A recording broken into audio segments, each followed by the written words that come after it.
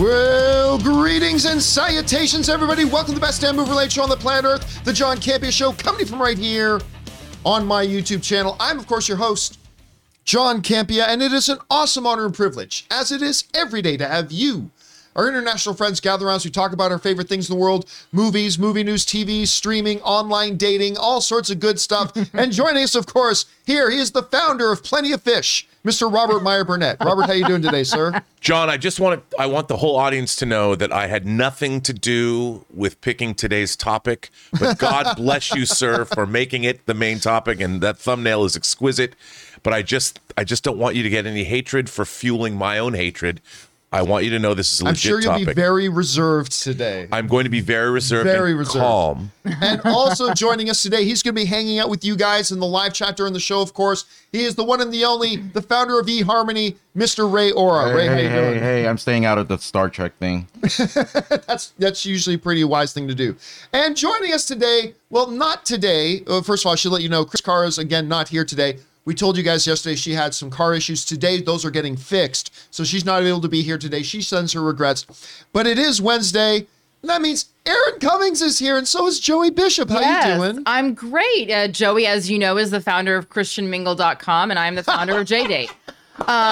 Two quick off the tops for Aaron, because I know how annoyed you get whenever I don't tell you when I'm going to pop up on your television screen. This Sunday is the long-awaited episode of The Rookie that I will be guest starring in with Nathan Fillion on ABC. And also for the Suicide Squad fans out there, Flula Borg, who played Javelin in the Suicide Squad, is also guest starring in this episode. And even though it's not a comedy, he is absolutely hilarious. So if you don't want to watch me, that's totally fine, but definitely tune in for Nathan Fillion and Flula Borg. And secondly, what I learned last night is that the absolute worst thing to watch on television right before bed is 60 Days In.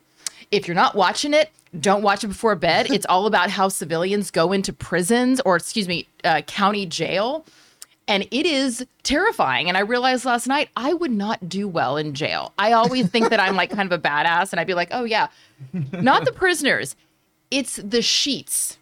I don't think I could hang with those sheets.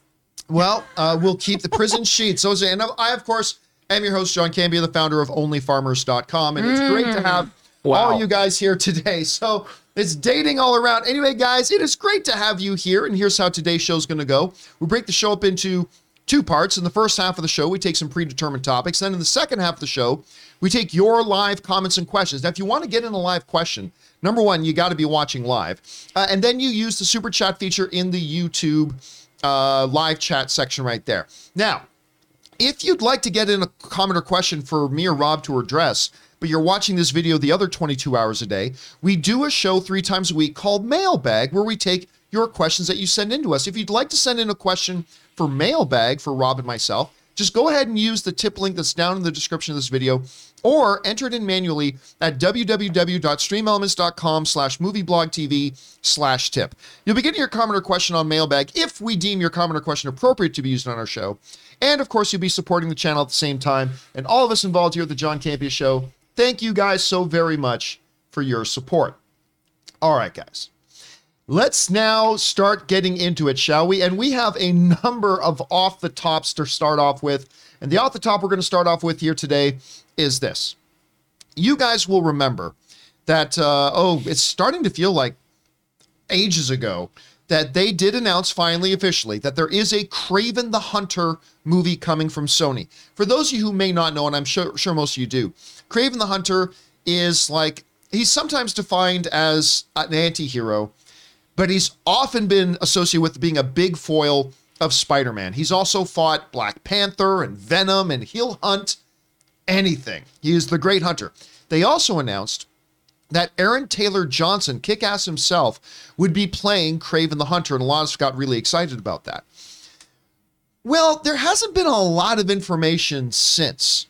We had a little something a couple of weeks ago, but now we have something else just came out. A new casting just got done, and that is that one of the stars of the show White Lotus, which a lot of people really like, Fred, and I hope I'm pronouncing his name right, Heshinger, is going to be playing Chameleon, who is, of course, the half-brother of Kraven the Hunter, at least in the comics. Whether they say he's his half-brother in this or not, we'll have to see. Now, in Spider-Man Far From Home, we had the chameleon character, but it was played by a completely different actor and all that kind of stuff, so it was kind of irrelevant.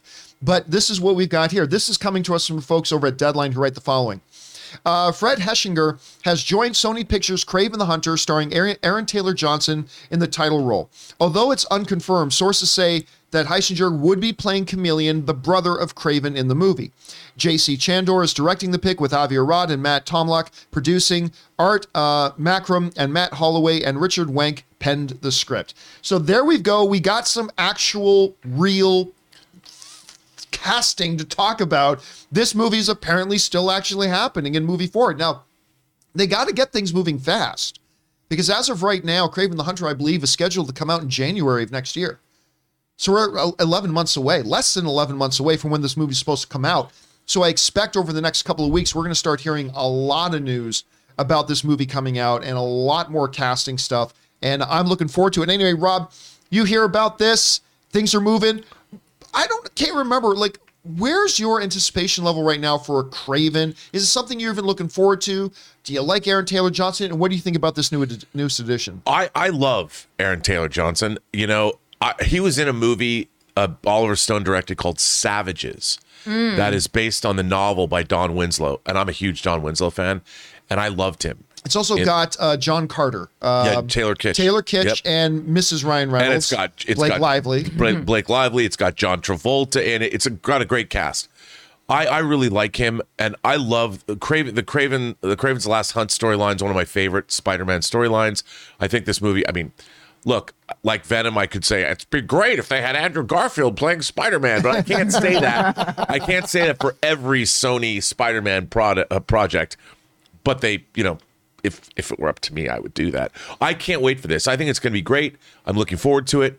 I think it's crazy that we're getting a whole Spider-Verse of villains over from Sony. You know, we've got Venom and Carnage. We're getting Morbius. Now we're getting Kraven. I mean, what's not to love? Except Spider-Man isn't yet in any of these movies, but I hope that he will be. By the way, I should point out that this image I had behind you, I'll bring it up here again. This image we have up on screen here, this was, of course, the treasure of the fan community, Boss Logic. This was Boss Logic, who put together a while ago an image of Aaron Taylor Johnson as Kraven. Hey, listen, Aaron, as somebody who does not watch White Lotus myself, so I don't watch the show. I'm not familiar with it. So I don't know much about Fred Heschinger. Should we be excited about this? Do you like this move? What do you think? Yes. I mean, White Lotus, first of all, just put it in your queue. It's such a, it has a slow burn at the beginning because it's kind of one of those shows where you go, this is just weird, but I really like weird characters, weird story. The weirder it is, the more I'm into it. And White Lotus is just weird from top to bottom, but all of the stories end up coming together in a really cool way, and you can read into it what you want, or you can just enjoy the ride. But Fred Heschinger really stood out to me. His performance is so nuanced and exciting because you can't really tell from his performance initially if his character is supposed to be totally neurotypical or perhaps not. He plays a very unique character in that we can't even tell whether he's neurotypical or he's just simply a kid who's having trouble acclimating to his family. And what really comes out ultimately in the end is he is a teenager who's just really looking for his place in the world. And the way that he paints this beautiful transformation of this character was so exciting to me to watch. And he has some great projects coming up. He has a project with Christian Bale coming out that he's in pre-production on. He has a Nicolas Cage movie, which is always exciting because, again, I like weird. This young man really has a lot of cool things coming up, and his addition to the cast only excites me because it tells me again that, you know, Marvel is constantly seeking the hottest and most talented performers and people to work in these projects. And ultimately, when you're going after talent and not just a name, it really speaks to what they're looking for. Well, and the great thing about Marvel is they do both. Yeah, exactly. They bring in great, wonderful talent that has no name. Then they bring in great name talent. And this kid obviously is right about to burst, because people like me who loved him in White Lotus are already excited about it. But people like you who didn't see White Lotus are going to see him and go, oh, wow, this kid's really great. Let me go back and watch White Lotus to see more of the work he's done. Yeah, I thought I heard he appears in Pamela and Tommy. He is in Pam and Tom. And I don't remember. I love Pam. I don't remember. Yeah, I can't watch it. Tom is watching it. It's bonkers. It's no, you know what? It's actually, it makes me so angry, and it raises my anxiety when I watch it. I'm just like, oh my God. My friend Paul Ben Victor, who I'm seeing this weekend, plays the lawyer in Pam and Tommy. Oh, he's great. And I'm going to see him. It's going to be so hard for me not to punch him in the face. I edited a movie that Paul Ben Victor was in. Oh, he's the best. That he probably never wants to admit that he was in it. But all right, guys, question is for you. Yeah. What do you think about this new? Well, first of all, we've got casting news for Kraven the Hunter. What do you think about it? Are you a fan of White Lotus? What do you think of the addition of Fred? Probably playing comedian. However you feel about it, jump down to the comment section below and let us know your thoughts. All right, guys. With that down, let's do another off the top, and that one is this. Don't know if you heard, but Spider-Man did pretty well at the box office. no, come Not on. bad. Okay. I think the second biggest all-time opening weekend, now like the third biggest domestic movie of all time. It made in the 1.7 something billion dollars. It's just continued to motor on. Just continue to keep going. Like even people like me who knew it was going to be a huge smash, even exceeding my expectation, like far exceeding my expectations too. It's incredible. Now, a lot of people have been talking about and wondering, when is Spider-Man No Way Home going to be available for us to watch at home? Well, now we have some specific dates. It has been reported, by the way, they put out this picture of Toby, Andrew, and Tom doing the famous meme standing around point thing. And they used this picture of them doing this to promote the fact that they now have release dates for their stuff. And here's the dates. Great. Here's the dates that we're getting here. Okay, so the new dates were announced through the official Spider-Man Twitter account, which also posted a picture of the movie's 3 live-action Spider-Man recreating the famous pointing meme. Peter Parker's third outing in the Marvel Cinematic Universe will now be released digitally, like on Vudu and iTunes and stuff like that, on March 22nd. After that, a physical release of Blu-ray and 4K UHD will happen in April, on April 12th. So, digital release on things where you can purchase it on Vudu and iTunes and things like that on March 22nd, and then the physical media release on April 12th. Now, you might be wondering, what about streaming? Well, here's the issue with streaming. It's not coming to Disney Plus. All right. It has been confirmed by Starz CEO Jeffrey Hirsch that unlike other 2021 MCU releases such as The Eternals, Shang-Chi and the Legend of the Ten Rings, Spider-Man No Way Home will not be going to Disney Plus anytime soon, and will instead make its streaming premiere on Starz, which we have talked about before. But they don't have a specific date for it yet. It's just that it's going to premiere on Starz sometime in the next 6 months, which I'm a little bit disappointed to hear, but it is coming as early as March. If you want to buy it digitally, which is probably how I'm going to be buying it or renting it or whatever, followed by the physical media release, which is probably how Rob is going to get it on Blu-ray and 4K UHD. Now, apparently there's also some behind the scenes stuff in it that they're going to be including on the discs. They're not clear about whether or not they're going to be putting on the digital releases as well. Like, I think there's another scene or two with the 3 Spider-Men just kind of hanging out that they took out of the movie, I guess. Or it might be just from behind the scenes stuff. Not sure. Anyway, Rob, I know you enjoyed this movie very much, and you're still one of the last bastions of hope holding onto the physical media realm. But you hear about these dates. But, some people wrote to me this morning saying, well, why is Disney putting it out on disc? Don't they want to try to drive subscriptions to Disney Plus? Well, it's not on Disney Plus. So that's a big thing. So it's a what do you Sony think about release. It's coming from Sony. So everyone's got to remember. And of course, I will be getting the 4K Steelbook, which is already pre-ordered because I have every single Marvel Steelbook that exists in 4K. Thank you very much. I just got the Eternals 4K. I know no one's going to give me an award, but it's true. And I'm looking forward to it, John. I want to see the deleted scenes. I want to see. Apparently, there's like an hour or 100. There's 100 minutes of special features, which is exciting to me because as a special features content producer myself, it is very nice to see that people are even putting special features on discs, and to get them from a movie like this, delightful. Well, now you mentioned there's going to be like 100 minutes of stuff. Yeah. As somebody who has been a special features producer, as somebody who is a fan of this film, what kind of stuff do you think we can expect to see on this disc? You know, we haven't ever received this, but I would love to know the story behind how did they get all these actors to come back. I want to know. I would love to hear from Andrew Garfield and Tobey Maguire about the first phone call they got about this. Now, they've talked about this in interviews, but maybe go a little in depth. I heard that Amy Pascal threw a sandwich at Kevin Feige. I read this in an article when I read this too. Yeah, and he suggested doing this, and she threw a sandwich at him. I mean, I wish they would tell these stories because the one thing that has completely disappointed me, John, I made a 3-hour documentary on the making of Superman Returns that's on that Blu-ray. 3 hours. Wow. And I was on location for a year shooting behind the scenes footage.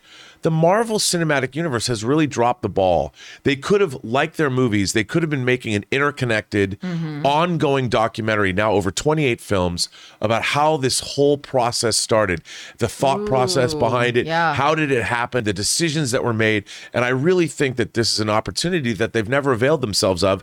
And of all the movies that are coming out today, like the Lord of the Rings box set that has 10 hours of documentaries for each film, I wish they had done that. And so the more we get about how these movies are made, the happier I am. So I'm hoping that with 100 minutes, that's pretty good, you know, especially in this day and age. So I'm hoping we're going to get, and to be fair, Disney Plus has been doing a pretty good job with their behind the scene, the assembled documentaries. Yes. They're pretty good, right? I was going to mention their assembled stuff. So they're good. I'm hoping that's a sign that they are going to start including more behind the scenes stuff on the streaming because they could have done episode after episode after episode for the Marvel movies. There's 28 Marvel movies now. That's at least, you could have done seasons worth of documentaries. Just look at the Mandalorian stuff they did. They literally did like 6 episodes of just the filmmakers sitting around behind the scenes. By the way, you brought up Kevin Feige and Amy Pascal. I was hearing from somebody, he's like, people think, you know, Amy and Kevin work together, and they do. It's just, you have no idea how much, like, how BFFs they are. Like, apparently, like, Kevin Feige loves Amy Pascal. Like, I never knew this. I didn't know this, but apparently, like, they have a fantastic relationship, and he loves working with her. I never knew that before. Remember, if memory serves, he does have a producer credit on Spider-Man.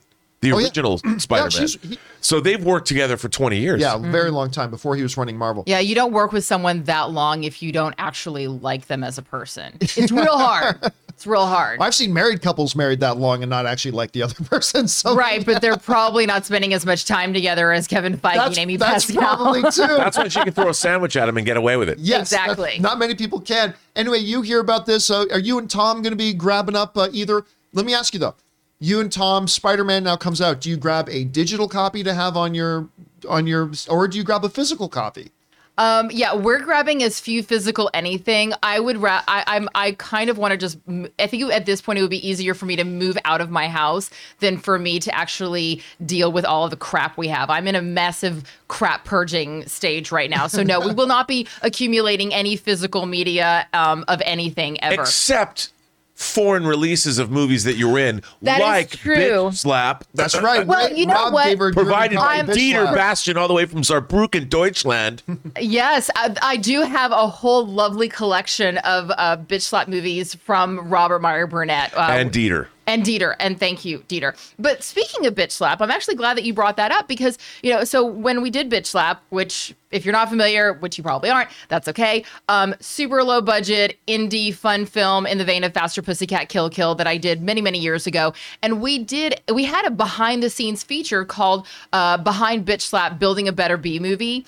And it is almost as zany and weird and just wackadoodle as the movie itself is, but also incredibly entertaining. And what I don't understand is why Oh, thank you. There's Yeah. an image from Bitch Slap. There I am in my gold dress. Just kidding. That's Julia Voth. I'm the redhead. So, what I don't understand is why the behind the scenes isn't being capitalized more, because we have seen so many times, whether it's Assembled or it's movies we loved on Netflix, people are ravenous to hear how it all came together, to see what were the little things going on behind the scenes, especially if it's a project that people are passionate about. And you're absolutely right. If there had been this chronological tale being told about the evolution of Spider-Man, how invaluable, and I'm sure that footage exists. When I see special features, I love to see the physical transformations. I love to see the costume fittings, the iterations. Like, I would love to see how many different versions of the Spidey suit they went through before they came to the final one. Different fittings. I remember when I worked on The Flash, the gentleman who plays the Flash, sorry, I'm having a Grant Gustin. Grant Gustin. They had a new outfit for him. And this poor guy, it was so tight in the crotch that it was so incredibly uncomfortable. And I was like, that would be a really great thing for behind the scenes, is that it was almost impossible for him to work comfortably. And these are all just little things, is costume fittings, things that get annoying for actors, makeup, hair, interviews, all those things. I love these behind the scenes, and I would just love to see more of them. Me too. All right, guys. Well, the question is for you. Now we've got some dates for when you're going to be able to get your hands on Spider-Man No Way Home, whether you want it digitally, whether you want it a physical copy, whether you want to wait for it to be streaming. Now you know where it's coming on Stars. How are you guys going to pick it up? What kind of special features on these discs would you like to see included? Whatever your thoughts are, jump down to the comment section below and leave your thoughts there. All right, let's now move on to another off the top, and that is this. There has been a lot of talk recently about the Netflix Marvel shows, all the Defenders stuff, whether it's Daredevil, Jessica Jones, Punisher, Luke Cage, Iron Fist, whatever. Because, as you know, now in the MCU, we've got Charlie Cox playing Matt Murdock, and we've got Vincent D'Onofrio playing Kingpin, and it's all there. So a lot of people are wondering more and more about what is going to be the future of these things. Now, we heard a little while ago that Netflix was going to be pulling those Marvel shows off the service. And a lot of us said, well, I guess we can assume that at some point they're going to end up on Disney Plus. Well, assume no longer. Netflix's Marvel shows are coming to Disney Plus in Canada. Yeah. In Canada. This comes to us from the folks over at Screen Rant to write the following. Netflix's former Marvel shows like Daredevil and Jessica Jones are officially releasing on Disney Plus in March. Marvel Studios has expanded the Marvel Cinematic Universe to the small screen over the last year thanks to Disney's streaming service. While WandaVision became the first official MCU show, Marvel TV previously made multiple live-action shows for Netflix that took a street-level approach and more adult tone to the superheroes. While these shows were quite successful, they were all suddenly canceled out in 2018, and now we know, and they are coming, I believe, in March. They're being brought over to Disney Plus in Canada. Now, I say Canada because the official announcement came from Disney Plus Canada and said that. So we can assume they're going to be coming to a Disney platform in the US here. The question is going to be which platform. All right. Will it be on Disney Plus proper? Or will it be in its bundled sister site, Hulu? And that's the question they have right now. To me, I think the answer is clear. I think these are going to end up on Hulu. I don't think Disney wants to have... Now, granted, Big Papa Iger isn't there anymore. And Iger was always the guy saying, we're going to make sure that Disney Plus is going to be family appropriate, that a parent won't have to worry about their kid turning on Disney Plus. But now we've got, let's not talk about him unemployed Uncle Chapek is running things. And who knows what he's going to do at this point. But I think it seems to stand to reason that on Hulu is the place it's ultimately going to live. I wouldn't be surprised if we found out by the end of the day, if we get an official announcement, now that they're announcing the Canadian release. Anyway, Rob, you hear about this. Number one, he's surprised by the move because I think we were kind of expecting about this. And where do you think ultimately shows like Daredevil and Punisher and Jessica Jones will end up? Will Disney Plus create maybe a behind a wall adult section of Disney Plus, or will they just go with Hulu? I think Disney Plus at some point is going to have to create some kind of a wall for. It'll be part of Disney Plus, but that kids can't get into. Call it, parental lockout. Disney Plus After Dark. Yes, it'll be something like that. Or because they're going to have to. And look, even if I was running Disney Plus, like I love Jessica Jones, and she has a sex scene with Mike Coulter, one of the most magnificent men who's ever walked the planet. But I don't think an 8-year-old should necessarily be seeing that. And if you're a Marvel fan, that's one of the things about Marvel movies is they're fairly family friendly. 4-quadrant movies. The Netflix shows have adult content, even the fight scenes in Daredevil. And dude, I watched the mad exploitation movies when I was a kid. If I was a father to a son, I would never let him watch the things that I watched when I was young. Right. There's no way. For sure. There's no way. I mean, as things like Thriller, A Cruel Picture. My mom walked in on me watching I Spit on Your Grave once, and that didn't go well. She's like, "What is this?" I'm like, "Oh, Mom, it's a horror movie." And she's like, she walked away. But she didn't turn it off. She just walked out. She couldn't.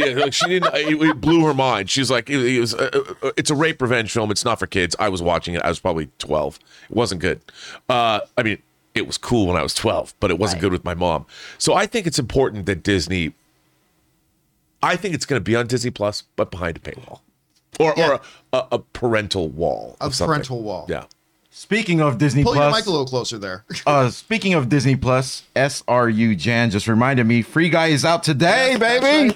Free About Guy to watch is that out. after work. I'm excited to watch that movie again, actually. But you brought up the Mike Coulter Kristen Ritter. Ritter's sex scene they had in that. I remember because I think that might have been the first time we saw a sex scene between two invincible, superpowered, whatever. And I just remember that they're going at it and they're damaging the walls and all that kind of stuff. Then they did something kind of similar to that in The That's a Boys. Sunday. The Boys. What's that? Yeah, that's a Sunday for me. Oh yeah, that's just a No, but The Boys. But no, then The Boys did something similar, only they amped up even more destruction. You're right. I don't know how they do that on a And Disney then recently Plus. in Peacemaker,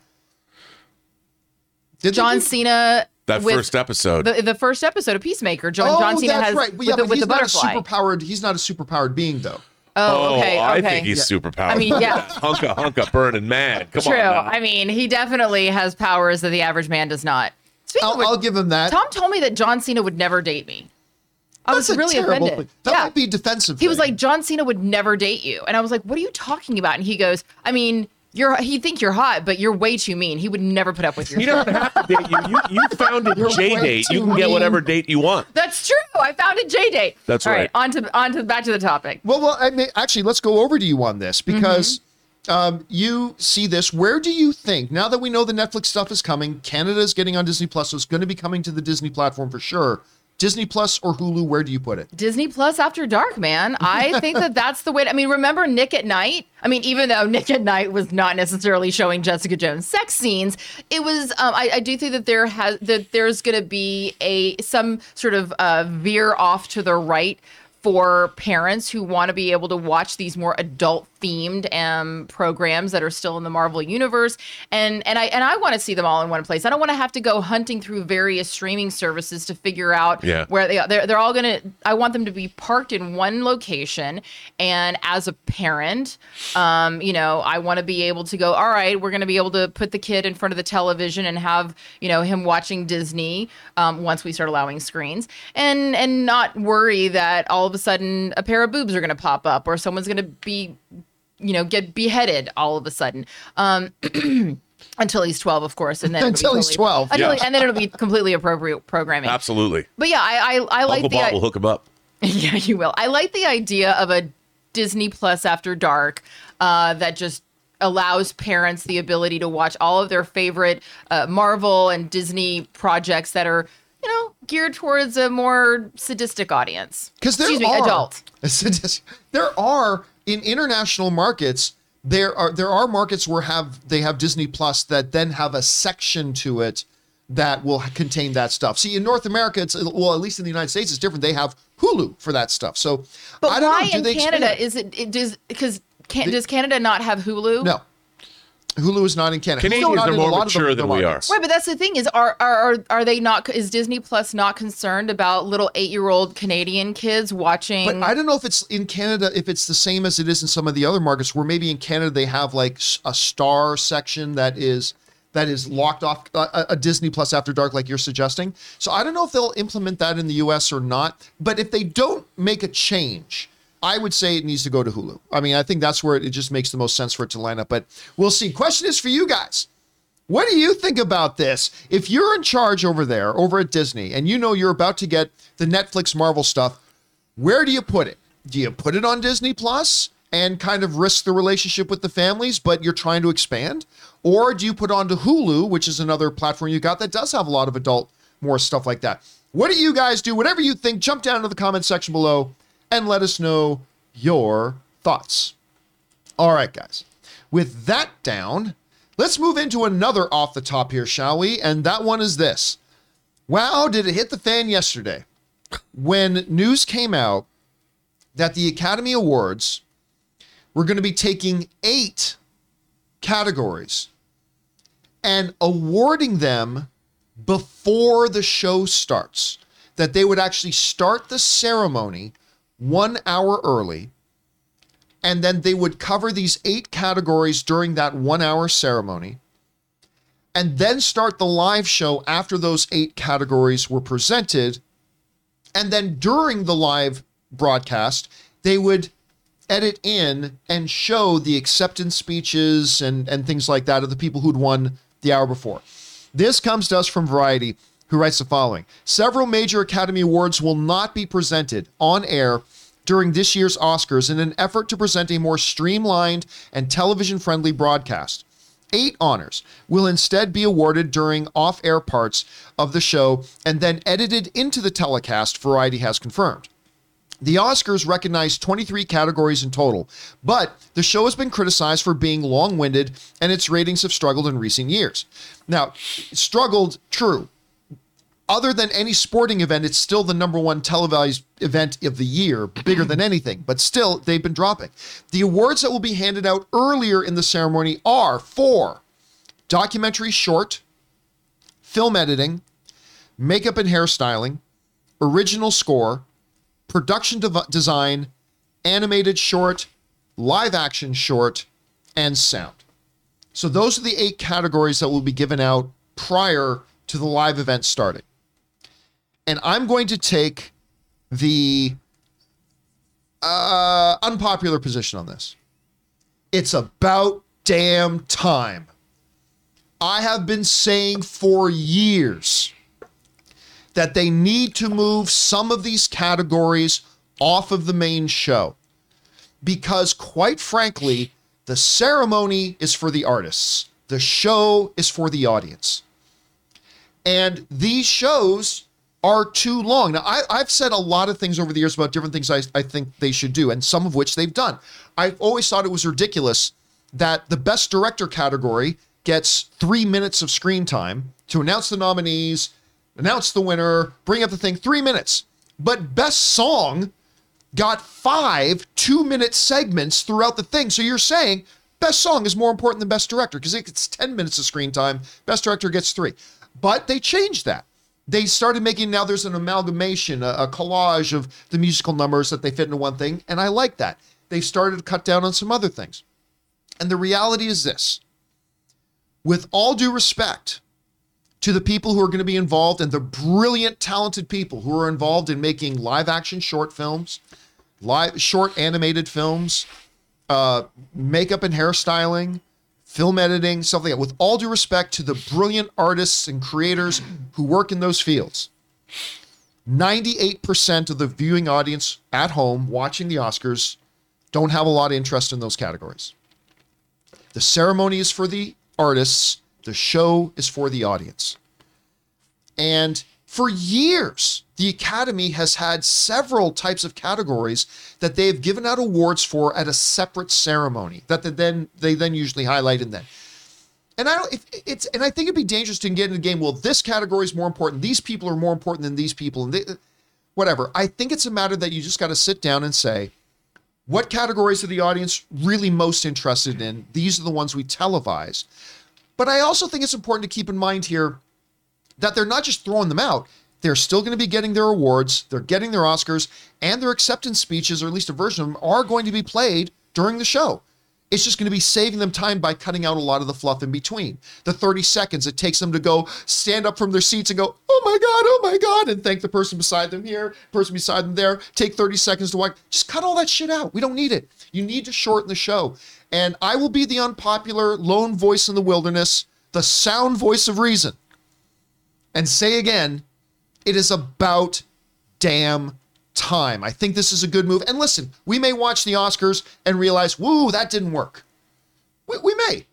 I, who have been very, very critical of the Academy Board the last couple of years, extremely critical of the Academy Board, I think this is absolutely something they should do and try. And if it doesn't work, it doesn't work. And they make more adjustments next year, but they needed to make a change, and the needs of the many outweigh the needs of the few or the one. Time to do this. Rob, I know you disagree, at least to a degree. You disagree, but what do you think about this overall? We take a deep breath. Okay, here's the thing.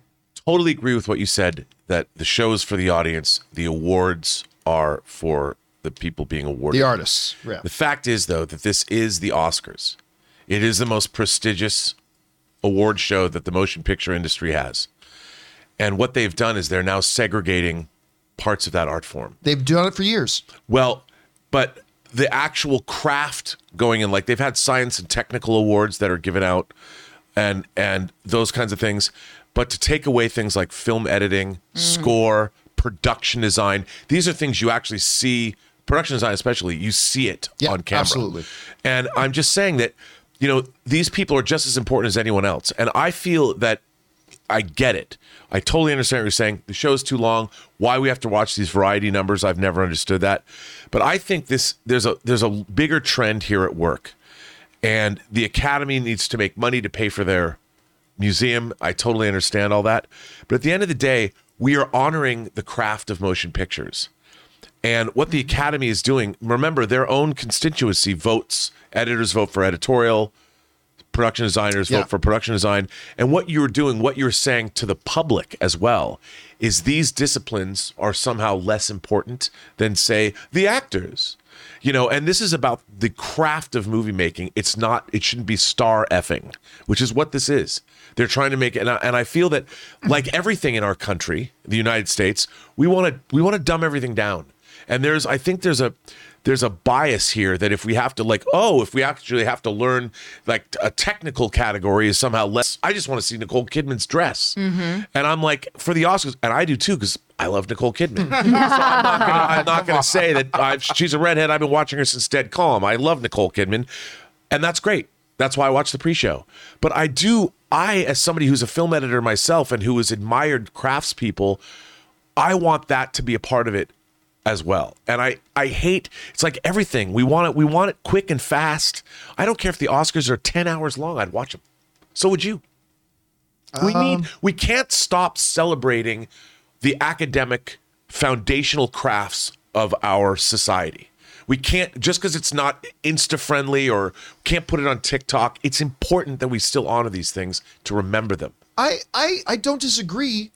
And they're not taking the categories away. I know they're not. They are still giving them their Oscars. They're still going to get some screen time. To me, this kind of reminds me How do you tell your spouse that you're not going to be live accepting your award when you've been editing a movie for a year? Who cares? And you're like, honey. Who cares? Like, you know what this reminds me of? This reminds me of when we were in elementary school, and they would call a school assembly, and they would have some ridiculous stuff that none of us cared about. Announcements. And I feel like it's just telling the audience, no, I know you don't care about this, but you sit there and you watch this. Let's be honest. The audience is going to tune out anyway. And again, I would feel differently if they just eliminated those categories. And they said, these categories are no longer categories of the Academy Award. We're not recognizing these things. But they are. But we're just going to get a streamlined version of They're going to announce the winners on the show. We're going to see the winners announced. We're going to see them get their Oscars. They're going to give a speech. But John Williams, you're telling John Williams he's not important enough. His category is not important enough. I started listening to film music when I was 10 because of the soundtrack to Star Wars. I don't disagree. But the thing is, it's not about who's important. It's about what is the audience tuning in to watch? I know. The audience is tuning in to watch cat videos on TikTok. Like, I mean, I'm sorry, Rob, please continue. No, I'm with you. Please. I'm there for what you were just. Please continue on. Like, honestly, I hate to. I don't want to live in a world where an institution, whether it's the Academy Awards or any other institution, has to change so much at the whims. I mean, obviously, we want to be able to listen to what the audience is saying and to pivot and turn and to change things. I do like the fact that, instead of having an entire song number, which they were doing for the purpose of entertainment, it wasn't because best song was so much more important. It was because they went, oh, this will be a nice break for all the actors and, all the lushes to go out to the lobby and get boozed up, and for the audience to see a live performance from Adele or from Billie Eilish or whoever. It was for the purpose of entertainment. It wasn't because it was more important. Now they realize audiences don't really need to see the entire performance and don't really care. So let's just make a medley and the audience will be fine. I understand the pivoting and the, changing of that. And maybe I'm partial because I do work so closely with makeup artists and hairstylists. That category in particular really stings. And because I see that the makeup artists and the hairstylists are usually the first ones arriving on set and the last ones to leave, and they are putting up with actors' bullshit, and they are managing different personalities. Their jobs are really, really hard. One of the most important hires on any production is your hair and makeup people. Absolutely. I mean, you want an actor to be in a real bad mood, make sure that they're getting their makeup done by an asshole. Like, that's gonna detract your. It's so much more than just let me slap some mascara on someone. It's creating a character, and that's a really important category, as well as all of these are. And I don't understand also how logistically it's going to work. So every year for the past 20 years that I've been in Los Angeles, 20 plus years, my industry friends, I have a small little group, and we always get together hours before the program starts, and we watch the lead up on the red carpet. We flip back Nicole and forth. Kidman's dress. Nicole Kidman's Watch dress. the dresses. Exactly. Who's wearing what? Who's wearing what? We flip back and forth from E to the live, and then we roll right into the show. So I don't understand, are they going to do the red carpet and then all of a sudden there's going to be an hour hiatus? Like, what's happening during that hour that the, non-important categories are getting their awards? What's going to be People won't have shown up yet. That's when they'll give you, Right, it'll be half full. I think that we're missing the fact that a lot of people tune into the pre-show, which is why 5 different networks cover it. Yeah, it'll probably be delayed. So you'll probably see the red carpet and the arrivals, and they'll roll right into the live thing. They'll delay the live red carpet they show. do it already. They do it already for premieres, because we'll be in the theater at a premiere, right? And there'll be the big red carpet event going on outside, and we'll be seeing oh, here comes I'm trying to come up with somebody. Scarlett Johansson. Sure, Scarlett Johansson, right? Oh, there's Scarlett Johansson walking down the red carpet, and she's stopping to talk to the interviewer.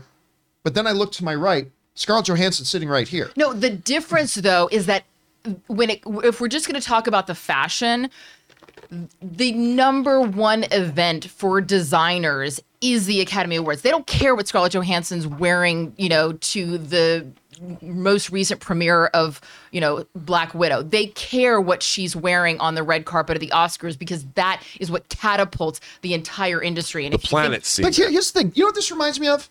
This is the same discussion I heard when I remember back at AMC Movie Talk, and we did a big thing on this with the trend that started with movies all used to have opening credits. They always used to have the big opening credits. 99% of movies no longer have opening credits. And remember we were discussing that, and there were all these people saying, this is an insult to the people who make these films and blah, blah, blah, blah, and all that kind of stuff. But the audience doesn't care about opening credits. They don't care about opening Unless credits. they're cool. And it's not a slap of disrespect to the people who did have their names kept. Yeah, because every once in a while you get some, like Superman. Or like damn a girl cool, with a dragon iconic opening tattoo, things. or Seven, or Yeah, Okay, but hold on. But- Like, the ESPYs are shown on ABC.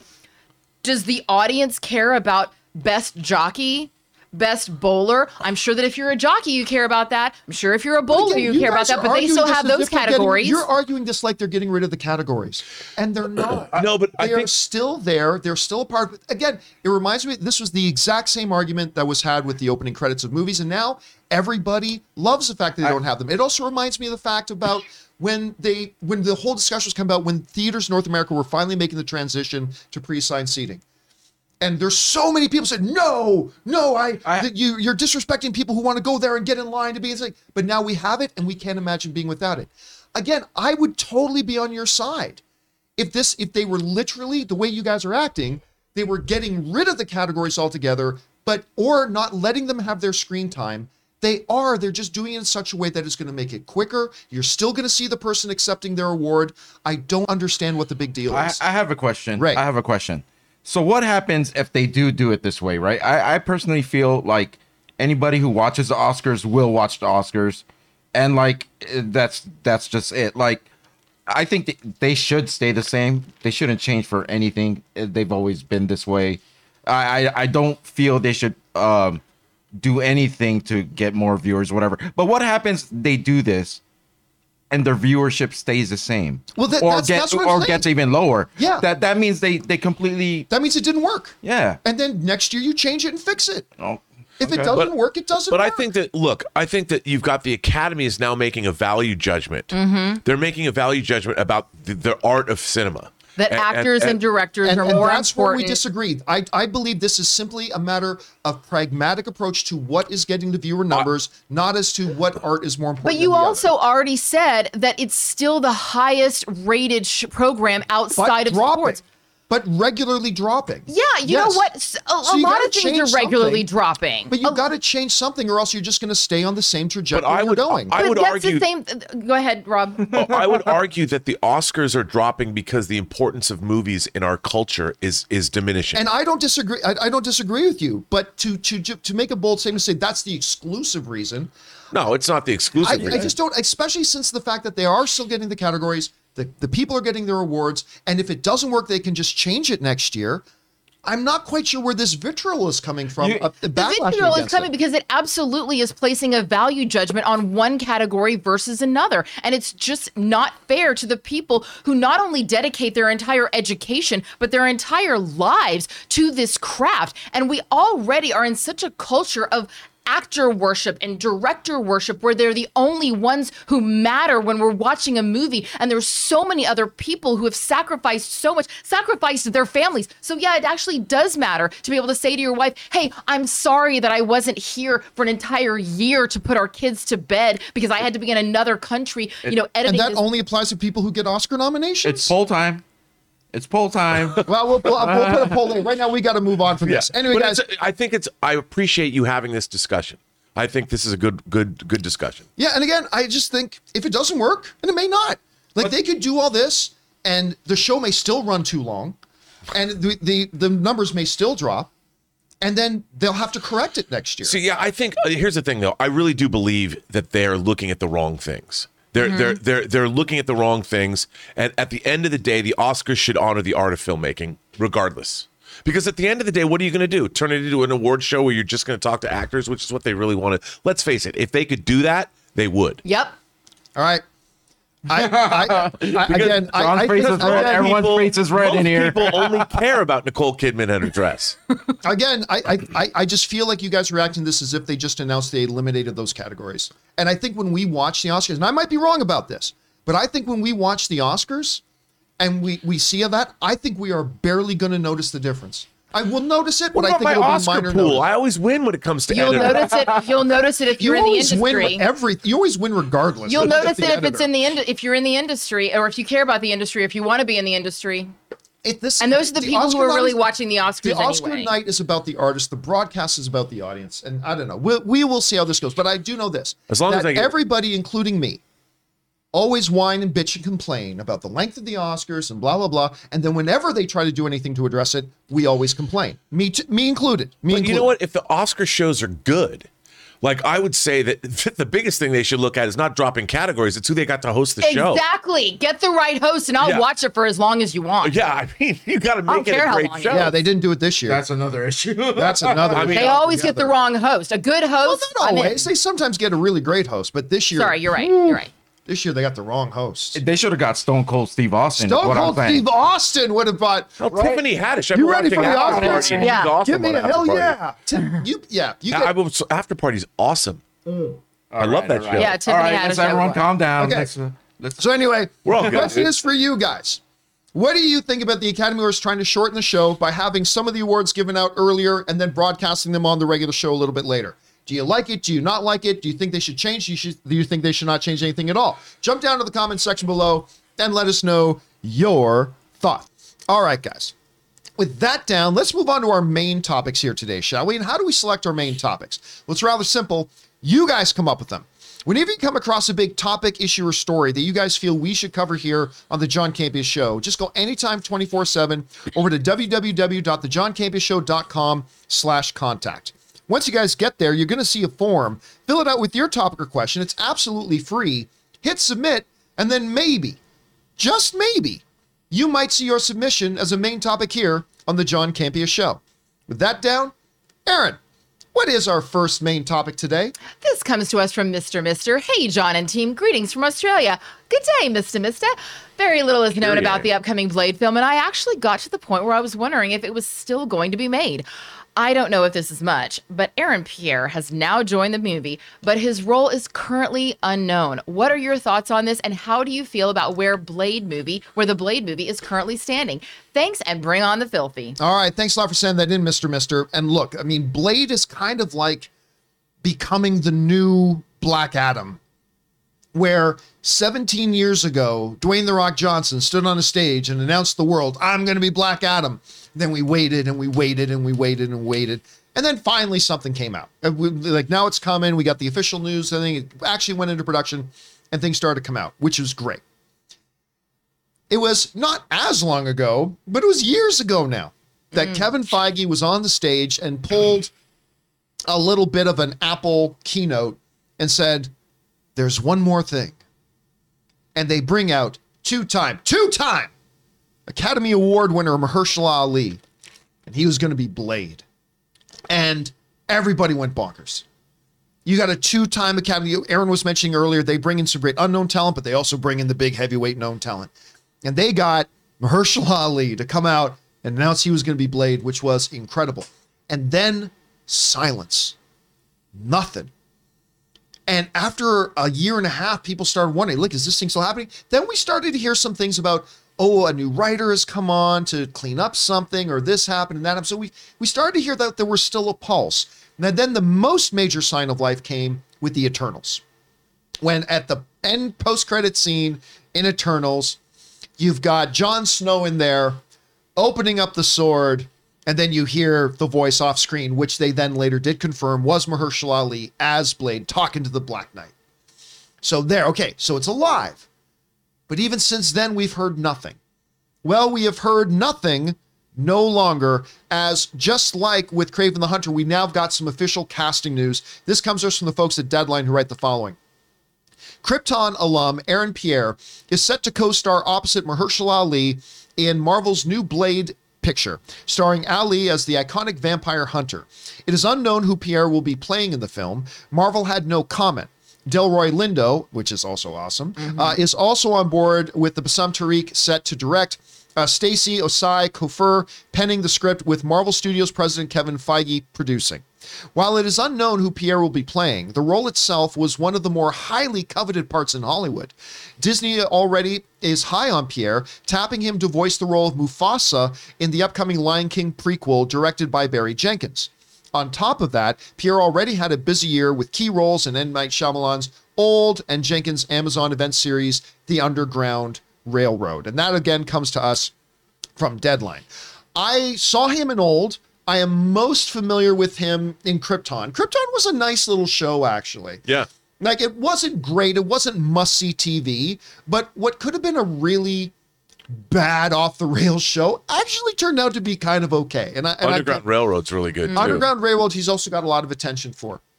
And so now we've got word he's playing this. Now, our operating theory, although there's a lot of different ideas out there, is that Delroy Lindo is going to be playing Whistler. And he may or may not. That's just the theory that's out there. I personally love the idea of Delroy Lindo as Whistler. That could be awesome. But the most important thing here is just that there's life in this project. It's moving forward. I still don't know a lot about when or where. I still kind of wish we knew more at this point. But anyway, Rob, you hear about the casting in this Blade. What do you think about the casting of Pierre to be in it? Do you have any theories who he might be playing? And where's your excitement level right now for Blade as a whole? I honestly have no idea who he's going to be playing, and I wouldn't care to speculate because I have no idea what direction they're going to take. Which like iteration of Blade is this going to be? I don't know. It was interesting that they chose to introduce Blade in Eternals and go along those lines because there's a really, if you're going to look at the Black Knight and that cursed Blade, there's a lot. They could go into the Marvel Knights, or they could, you could see their supernatural characters team up. Moon Knight could be involved. I can't wait. Dude, I'll tell you what, I was sitting beside, because I believe you came with me to your first viewing of Eternals. I think I took you to a screening, right? Yes, you did. And I remember we were sitting through the credits, and you were kind of saying before the credit came, I think we're going to see Black Knight. I think we're going to see Black Knight. And then the scene happened. You're like, did Blade just talk to Black Knight? And I said, I think it was. Yeah. So I love Blade. I love the character Blade. Tomb of Dracula. I all that stuff. I love it all. So, but I don't. And the casting, first of all, Delroy Lindo, dude, I could listen to that guy read the phone book. I love Delroy Lindo. I mean, I was watching. He carried the Five Bloods. He was so good in that. I was watching to get an Academy Award nomination. Yeah, I know. I was watching The Devil's Advocate, which is a much better movie than people give it credit for. The movie's awesome. Al Wait, Pacino, is Delroy Lindo in that? He is. He's in that. I don't remember him in it either. He's like they're defending him. He's like he's like he practices Santeria or something, and they're defending him so he can practice his own religion. And Al Pacino gives Keanu Reeves that case. I have no idea. Yeah. He's Delroy Lindo just classes up the joint. Yeah. I'd put him in everything. But so I don't know, and I'm here for this. I can't wait to see it. It's about time because Marvel is going to be butting up now with, I think, Multiverse of Madness. We already have seen the Darkhold and WandaVision, and they've got Agatha Harkness. So the supernatural is about to burst through the Marvel universe in a big way, and Blade is going to lead the way. And I mean, they've already done it with a number of different things. So anyway, I'm happy about this casting. Think it's going to be great. Bring it on. Aaron, you're hearing about Aaron Pierre joining now the film. We're seeing some movement happening on Blade. Obviously, he's going to be working with Mahershala Ali in this. What are your thoughts? Well, I remember I was actually on the show back in the old studio when we talked about Mahershala Ali. That's how long ago that was. Gosh. We were in the old studio. I didn't even remember that. Yeah. And I mean, first of all, Mahershala Ali, he is on his way to GOAT status. Really, everything that he touches it turns to gold. Not necessarily financially in the box office, but instantaneously gains respect. He is such a beautiful actor to watch. And as far as Aaron Pierre, oh my gosh, his voice. If you're not familiar with his work, just like go to YouTube and listen to one of his interviews, and you will see instantaneously why he is going to be taking on the role of Mufasa.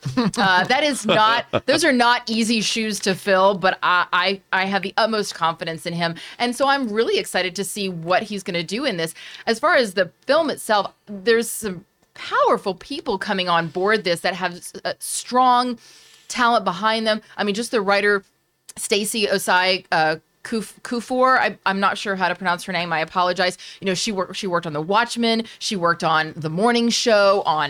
Started on Pen 15. Is it Pen 15 or Penis? It's Penis. It's Penis. That's penis. what I always thought, but I think it's supposed to be Pen 15. But she has a really strong writing background as well. So I think that as more people continue to get added to this to this project, it's just talent. And so I'm not afraid of a little quiet time about a movie's information. I don't need to hear every single. give me the behind the scenes in the special features DVD. Don't give me the behind the scenes leading up to it. I like to be surprised.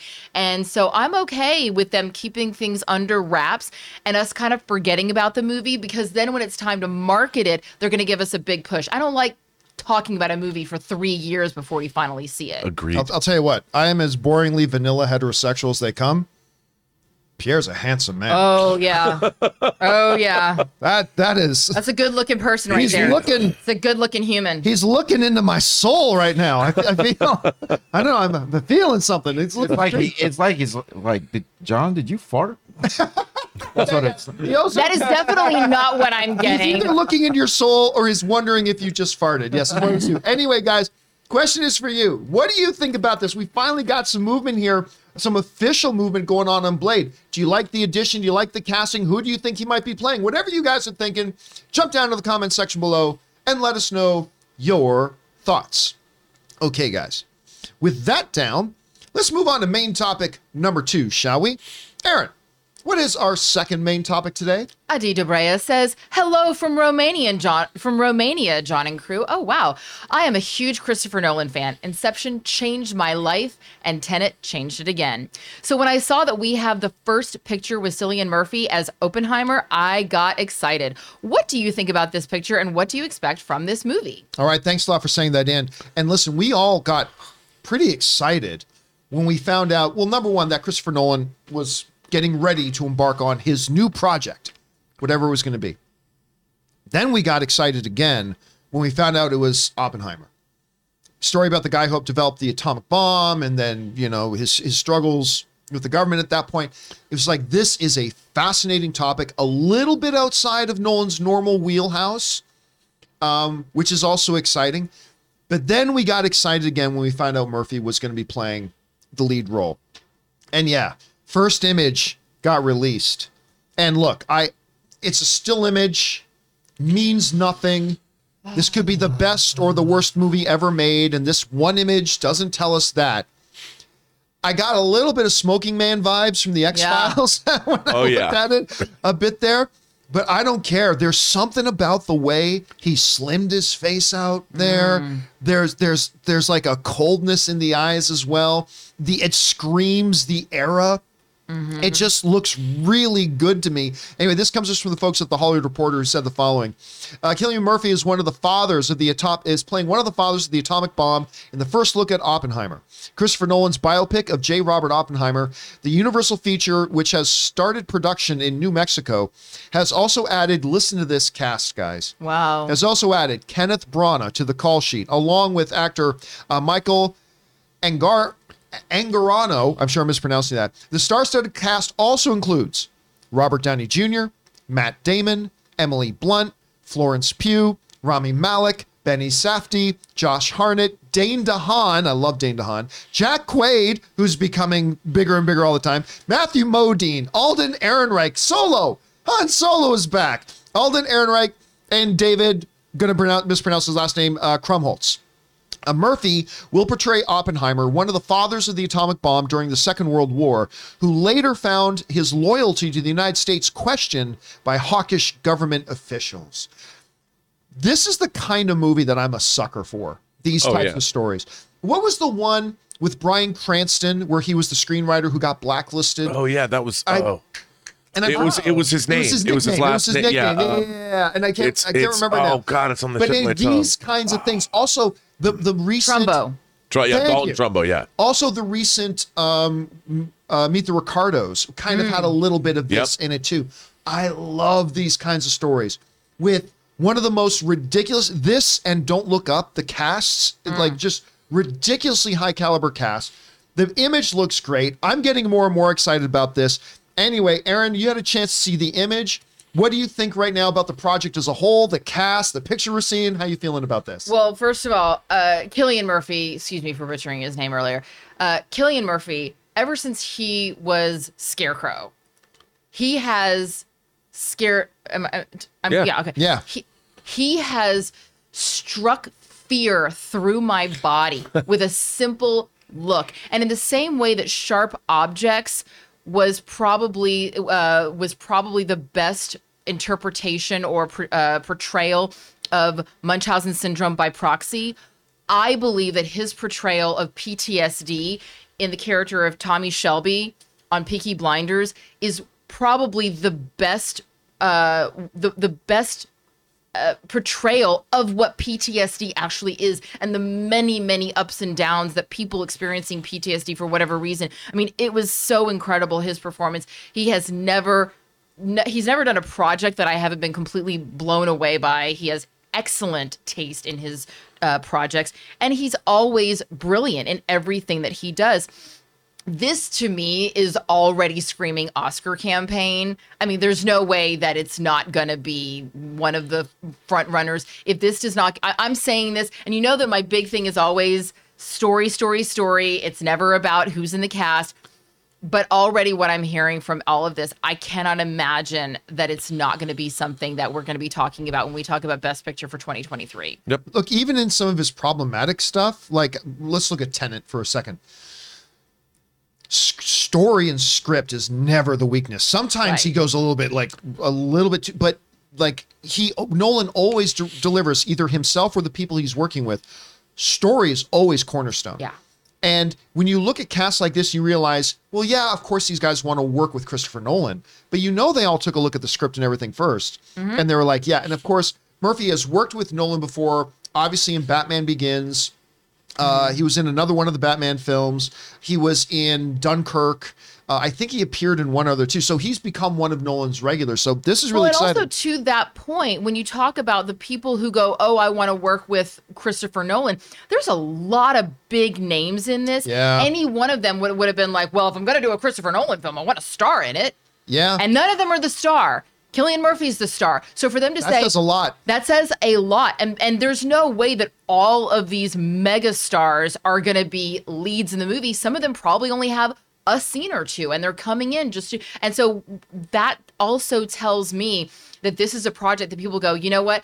I don't care if I'm the star. I just want to be involved in that project. Yep. And that tells you something. You know, I just want to say that a lot of people are asking if you think this movie is going to be in black and white. Which I don't. Oh, you know what? I didn't even consider that. Well, look, because the poster that they released is black. One of them is black and white. Yeah, one's in black and white. One is in color. The still image is in black and white. I'm going to guess that if the movie was, and I'm just guessing here because I think that's a great question to ask. My guess is if the poster is in color, the movie will be in color. That's my guess. But I totally understand. What a great image, though. Yeah, since the picture is black and white, that's a good question to ask. And I do want to see Nolan. It's as horrible as the thing it was, the bomb actually, how he does it on screen is going to be crazy. Oh, yeah, it's going to be powerful. Well, that's what I was going to say, because he's shooting in New Mexico. And I don't think he's not I am willing to bet somebody in his practical office effects. They looked into detonating an atomic bomb. Because after all, the first atomic bomb, it's the megaton is just small. I mean, hey, you got an old piece of arsenal, whatever. I am willing to bet you they've looked into that. They've talked about it. Christopher Nolan's like, why not? Well, you don't have to shoot the movie there to do that. I'm going to shoot it in IMAX with IMAX cameras. Yeah. By the way, we've seen the same nuclear footage of bombs going off, the same battleships, the same. I think it's about time we had newly minted photography of an actual atomic bomb going off and shoot it with IMAX cameras from every direction. Why not? It's a small bomb after all. It's very small. But did you guys see the series, The Manhattan Project, that was all about the lives of the people? That was it's a fascinating story. The fact that no one even knew what they were there to work on except for like a few people. Like the wives didn't know, the other people, unless you were, it was an entire town that was built. And this is a real story. This actually happened in our history. Did you see the new Twin Peaks? No. I think it was episode 8 that has an atomic bomb in it. One of the greatest hours of television I've ever seen. But that was a good atomic bomb explosion. Well, let me get to you here now about first of all the image at all, what your expectations are for the movie, the cast list. What are you thinking? Well, I think this movie's good. Look at the last historical epic he made, Dunkirk. That was amazing. I love I it. love love Dunkirk. The sound design in that was it's crazy. When the bomb incredible. Oh, it sounded incredible. incredible. Dunkirk. Yeah, I'm was, so glad that the sound design people got to actually be acknowledged for their hard work during the. Oh, I'm sorry. I'm sorry. They're going to be acknowledged. touche. I'm a petty bitch. Oh Gonna wow. go on forever, man. All right, back to you, Rob. Back Sorry. to you, bro. I'm looking quite forward to it.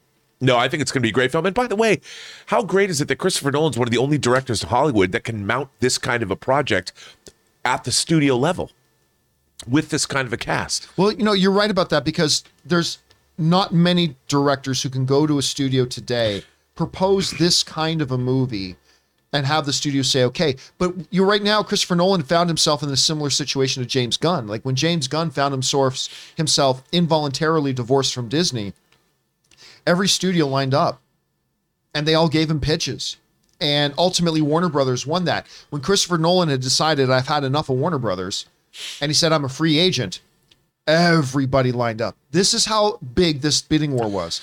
Netflix, who have never done a theatrical exclusive release of one of their original movies, they put that on the table for Christopher Nolan. They told Nolan, you make a movie with us, you'll get your full exclusive theatrical release, and then we'll put it on Netflix 3 months later, or however long later, right? That's how big of a bidding war it was. Somehow, some way, Universal ended up winning it, and now we're getting Oppenheimer. I just love the fact that if I were to walk into Warner Brothers and I got a pitch meeting and I said, I want to make a movie about Robert Oppenheimer and what the United States government did to him, I would be laughed out of the room.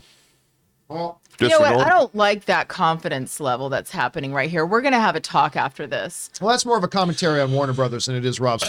I was being a pragmatist. I think I could actually pitch the hell out of that story where they I'm might sure you consider. I think that they would jump at the chance to work with you, Robert Meyer Burnett. I don't think they'd be smart enough to jump at the chance to work with Robert Meyer Burnett. But anyway, guys, the question is for you. What do you think of this? You had a chance to see the image. You've seen the cast list. We're seeing this movie starting to come together. How are you feeling about it? Maybe it's not your cup of tea. It's not your kind of movie. Maybe you're thrilled and you can't wait to see it. Whatever you guys are feeling, jump down into the comments section below and let us know your thoughts. All right, guys. With that down, let's move on to main topic number 3. Aaron, what is our third main topic today? Movie writes to us and says, John and team, according to The Hollywood Reporter, when Paramount announced a new Star Trek movie with a J.J. Abrams cast, that was the first time any of the cast were hearing about it. The article made it seem that most of the cast was not even contacted about it prior to the Wall Street event. Personally, I enjoyed these movies, but to be honest, they didn't do all that well at the box office. Based on this report and the fact that the previous movies didn't perform all that well at the box office, do you even think that this movie is going to get made? All right, thanks a lot for sending that in, Dugovi. And so this is an interesting one. This is interesting. This is year 13 of the Star Trek hostage crisis. So, listen, let me say up front, for those of you who may not know, I very proudly consider myself a fan of new Star Trek. I like the J.J. Abrams That's it, I'm era out. Star Trek films. I first of all, after crap talking them for 2 years, from 2007 to 2009, I said, Star Trek is a dead franchise. There's no point in doing this. It's the stupidest thing to do, blah, blah, blah. And then they came out with Star Trek in 2009, and I loved it. I loved it. I even liked Into Darkness, not as much as the first one. And I think Star Trek Beyond was the best one that they did. I'm a big fan of these things. I am. I like them very, very much. And I was excited about a 4th film coming when they talked about having Chris Hemsworth returning to play Captain Kirk's dad, and we're going to have Chris Pine and Chris Hemsworth together in it. It's a very Star Trek kind of thing to do. I love the idea of it. I was all on board. I got excited when I heard that maybe, why am I freezing on director's name? Justin Lin, who directed Beyond. No, why am I freezing on one of the greatest directors' names? Just did Once Upon a Time in Hollywood. Quentin Tarantino. Tarantino. Thank you. So I got excited when I heard Quentin Tarantino might get involved, even though I thought that was a little bit of a weird fit, all that kind of stuff. So when Paramount did the other week their big investors call, and they were rolling out stuff to show off and talk about, and they had all the stuff about Yellowstone and things they're doing with certain areas of animation, what they're doing with their network and all. A lot of big, exciting stuff. Some very, very big, exciting stuff. And one of those big, exciting things they had was they had J.J. Abrams come out to talk about, we're doing Star Trek 4. We're doing it. And we're going to try to start shooting it by the end of the year. But most importantly, at least for the purposes of this topic, he said the original cast is coming back. By original, I mean original to the 2009 film. I don't mean William Shatner. The original Although he could. Although he could. He'll be 91 next month. Happy God birthday. bless Bill. Original casts come back. Cool, because that's important to hear. I mean, if they have to recast some people, that's fine. But I mean, the original casts come back. Fantastic. And I was surprised to hear it. And apparently, I wasn't the only person surprised to hear it. The cast was surprised to hear it. 'Cause apparently, they had no clue. Surprise! Surprise! This comes to us from the folks over. This comes from. That's the wrong image to bring up right now. This comes to us from the folks over at the Hollywood Reporter, who write the following. They said the following. First of all, under the subheading, why Paramount Star Trek sequel reveal surprise its own stars? Sources say that most, if not all, rep teams for the franchise's primary talent were not aware that an announcement for another film was coming, much less that their clients would be touted as a part of the deal during the Wall Street event. On February 15th. What a negotiating tactic that is. Yeah, On smart. February 15th, Paramount, formerly known as Viacom CBS, announced that it would boldly go where it hasn't managed to go before, a fourth iteration of the stalled 21st century feature strategy for the Star Trek franchise. During the Paramount Investors Day, producer J.J. Abrams, who rebooted the sci-fi franchise for the big screen in 2009, which was, I think, a big win, revealed that the USS Enterprise was being readied for a new flight. We are thrilled, they said, to say that we are hard at work on a new Star Trek film that will be shooting by the end of the year that will be featuring our original cast, Abrams said. The proclamation came as a surprise, not just to observers who have been watching the movie studio hauntingly to try to revive Trek on the big screen for years, but to the actors and their representatives as well. Sources tell the Hollywood Reporter that most, if not all, teams for the franchise primary players, who include Chris Pine, Zachary Quinto, Simon Pegg, Carl Urban, Zoe Saldana, and John Cho, were not aware that an announcement for the film was coming, much less that their clients would be touted as part of the deal. And certainly not that their clients would be shooting a movie by year's end. Insiders say that Pine, who plays Captain Kirk, is the first to enter early negotiations, that he is the linchpin to the project. All right. So, this is a very key paragraph right here about why I kind of admire what Paramount did and why it was also monumentally stupid. The hope is to begin filming in the fall in order to make the December 22nd, 2023, they already gave a release date. Jesus. In order to make the December 22nd, 2023 theatrical release, the script is still being worked on according to sources, and there is no green light or budget in place. In fact, the budget will now likely have to account for talent deals that may be supersized. Industry insiders say that Paramount let go of negotiating leverage in order to have a key chess piece that it would court at its Wall Street investors thing. So let's get around to the ethics of this in a second. Paramount decided that since they have not negotiated this yet with their cast, they gave up any bargaining power they have. Like, when you're trying to bargain with somebody for a price of a car and you want the car, you make them think you could give or take the car. I don't know if I want the car. You come in there and say, oh my God, this is the greatest car I've ever seen. I must have it no matter the cost. Guess what? You got no leveraging power. You got no negotiating power anymore. They know they got you right where they want you. So on the one hand, I kind of admire Paramount's gumption to say, you know what? It's not about how much we got to pay these guys. We're so confident in this, we're going to say it. And if that means we got to pay them more, we got to pay them more. Hey, you know what? Good for you. But it was dumb as bricks. It was dumb as bricks to do. But let's get to the main heart of the thing here. This is some Kathy Kennedy level shit. Now, and I admire Kathy Kennedy to a huge degree, but the one problem I've always had with her was that she's never on the same page with her creative filmmakers. With her screenwriters, with her directors, she's never on the same page with them. Hence, we've had so much turnover in the Star Wars universe. Thank God it worked with, John and Dave and stuff like that. It worked with them, but it hasn't worked with a lot of them. to get up on a stage. This also reminds me a lot, guys, of what Warner Brothers did last year. When Warner Brothers got on, made this big announcement. All these movies we got coming in 2021, yeah, we're going to put them on day and date with HBO Max. To which all the filmmakers said, what the hell are you talking about? You never told us this. That's not what we agreed to. People that were still in production making People that were theatrically still in released features. production. This is not what we agreed to. And here they are, Carl Urban sitting at home, just got home from a long day of shooting The Boys, kicking up his feet. And to hear on television, apparently he's going to be on set by the end of the year filming another Star Trek film. There is something so monumentally stupid about this. Oh, on many levels, John. It calls into question their base level competency. Now, look, I get it. There could be an explanation here of, look, they already know, for all we know, and I'm pulling stuff out of my ass here to try to rationalize this. For all we know, hey, there's actually pre-existing contracts that these guys have from the previous films that they did, so we know we've got them under contract. Or, I mean, so we can make the announcement.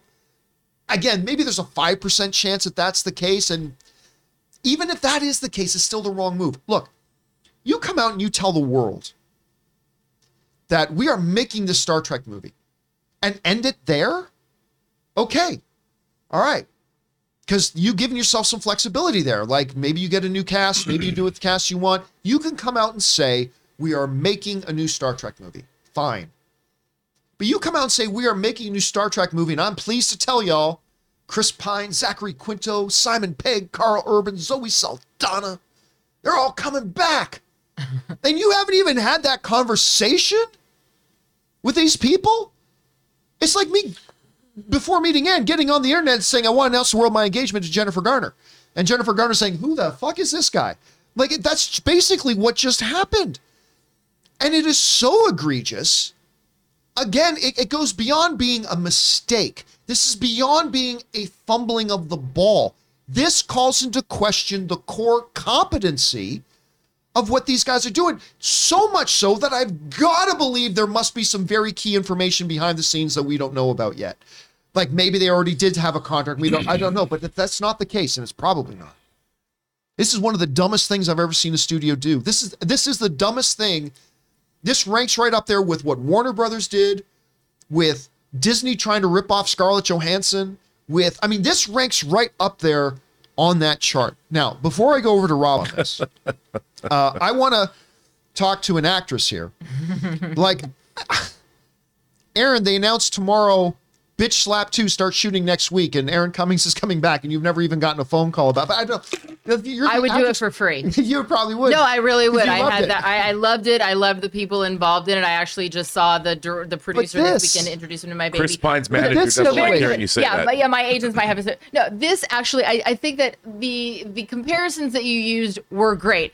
However, there's a better analogy here. Not even analogy. That's the wrong word. This actually happened in 1985. An actress by the name of Sigourney Weaver Never heard of her. Heard that there was a sequel to her movie Alien, and it was called Aliens, and it was announced, and she's starring in it, and they're about to start production. I didn't know this. And no one bothered to tell Sigourney. They were about to start. I mean, they were like months away from starting production. I never knew this. They were building sets. They literally had just been like, oh yeah, we're doing this. And they got so excited about doing the sequel to Alien that they forgot to tell Sigourney Weaver about it. So she's like, cool. I'll just, let them tell me when they feel like it's important to let me know. And because Sigourney Weaver is not just a brilliant actress, but also a brilliant person and a brilliant business person, she went from a salary of $35,000 for the first Alien to $1 million for the sequel. Good for her. Back end points. She's quoted as saying that they backed up a dump truck of money to my house. And that is essentially what's happening here. And if anyone knows anyone in the core cast of Star Trek, please, please, please, not that I have any, skin in this game or it affects me in any way, because it doesn't.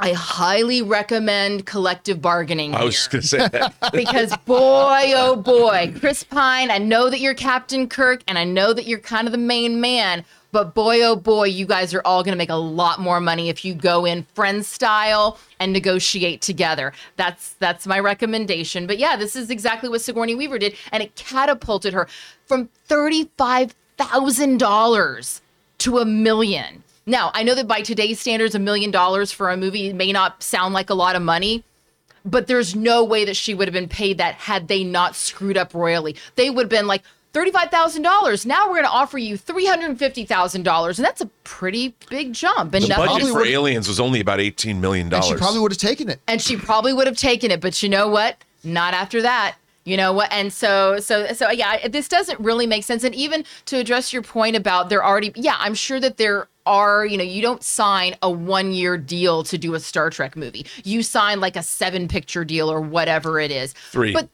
3. Thank you. But so if it's a 3-picture deal, then clearly that does not include this one. And not only that, the line producer must be losing their mind right now because the logistics of puzzling all of these actors. They don't even have by their own. By their own admission. Hired a line producer yet. Now I just want to throw one quick thing.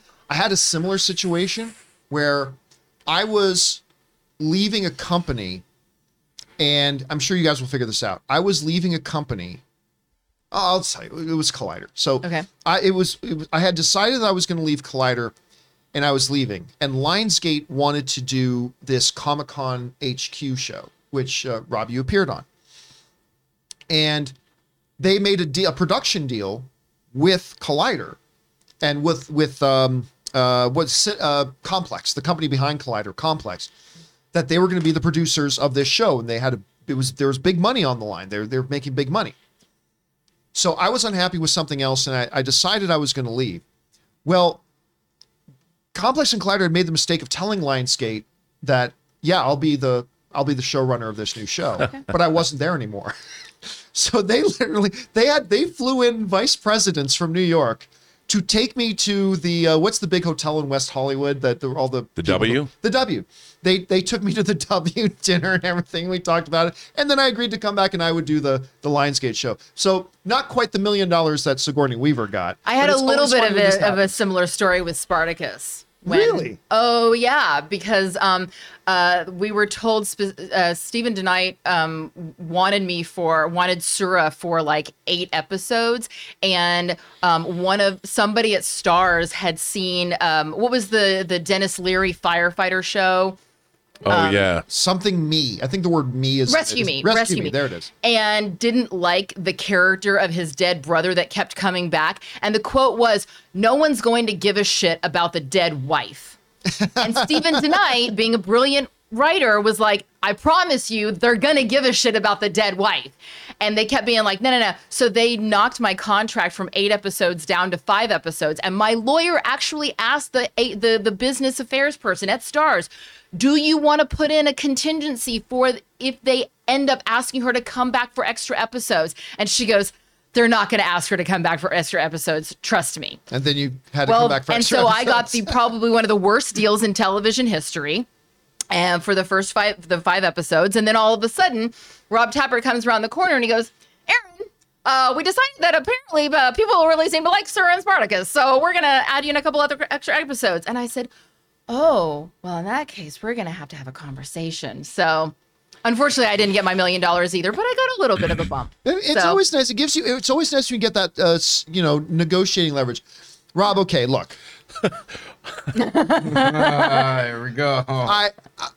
I will temper my comments and be very professional. Like we all know. Look, everybody who watches the show knows I like the new Star Trek. You're not a big fan of the new Star Trek, whatever. But they made this announcement. It's like, okay, let's see, and you want it to be great. But now we're hearing that they made the announcement about the cast coming back without the cast actually knowing about it. Well, what's your reaction to this? First of all, I have to say that since Star Trek Beyond has come out, they have announced, I think, 10 iterations of this new Star Trek 4 film. Noah Hawley from Fargo was signed on. Yeah. They've had many directors and screenwriters. Now, I don't know what their deals are, but they've announced talent that has come on board this project to write and direct it. They've probably got millions of dollars already against the budget of this movie from failed development for whatever iterations they haven't made. So this Star Trek movie has been in active development where they've been spending money on it for years. And I could, at the same time, in the same earnings call, what they did not mention, and I understand because you've got CBS, so it's different. But Don, you know what they didn't talk about in this earnings call? They have 5 Star Trek television shows now. Star Trek Discovery, Star Trek Picard, Star Trek Prodigy, Star Trek Lower Decks, and starting in May, Star Trek Strange New Worlds. There was not a mention of any of those shows at this earnings call. 0 mention of them. But I don't think they felt they needed to.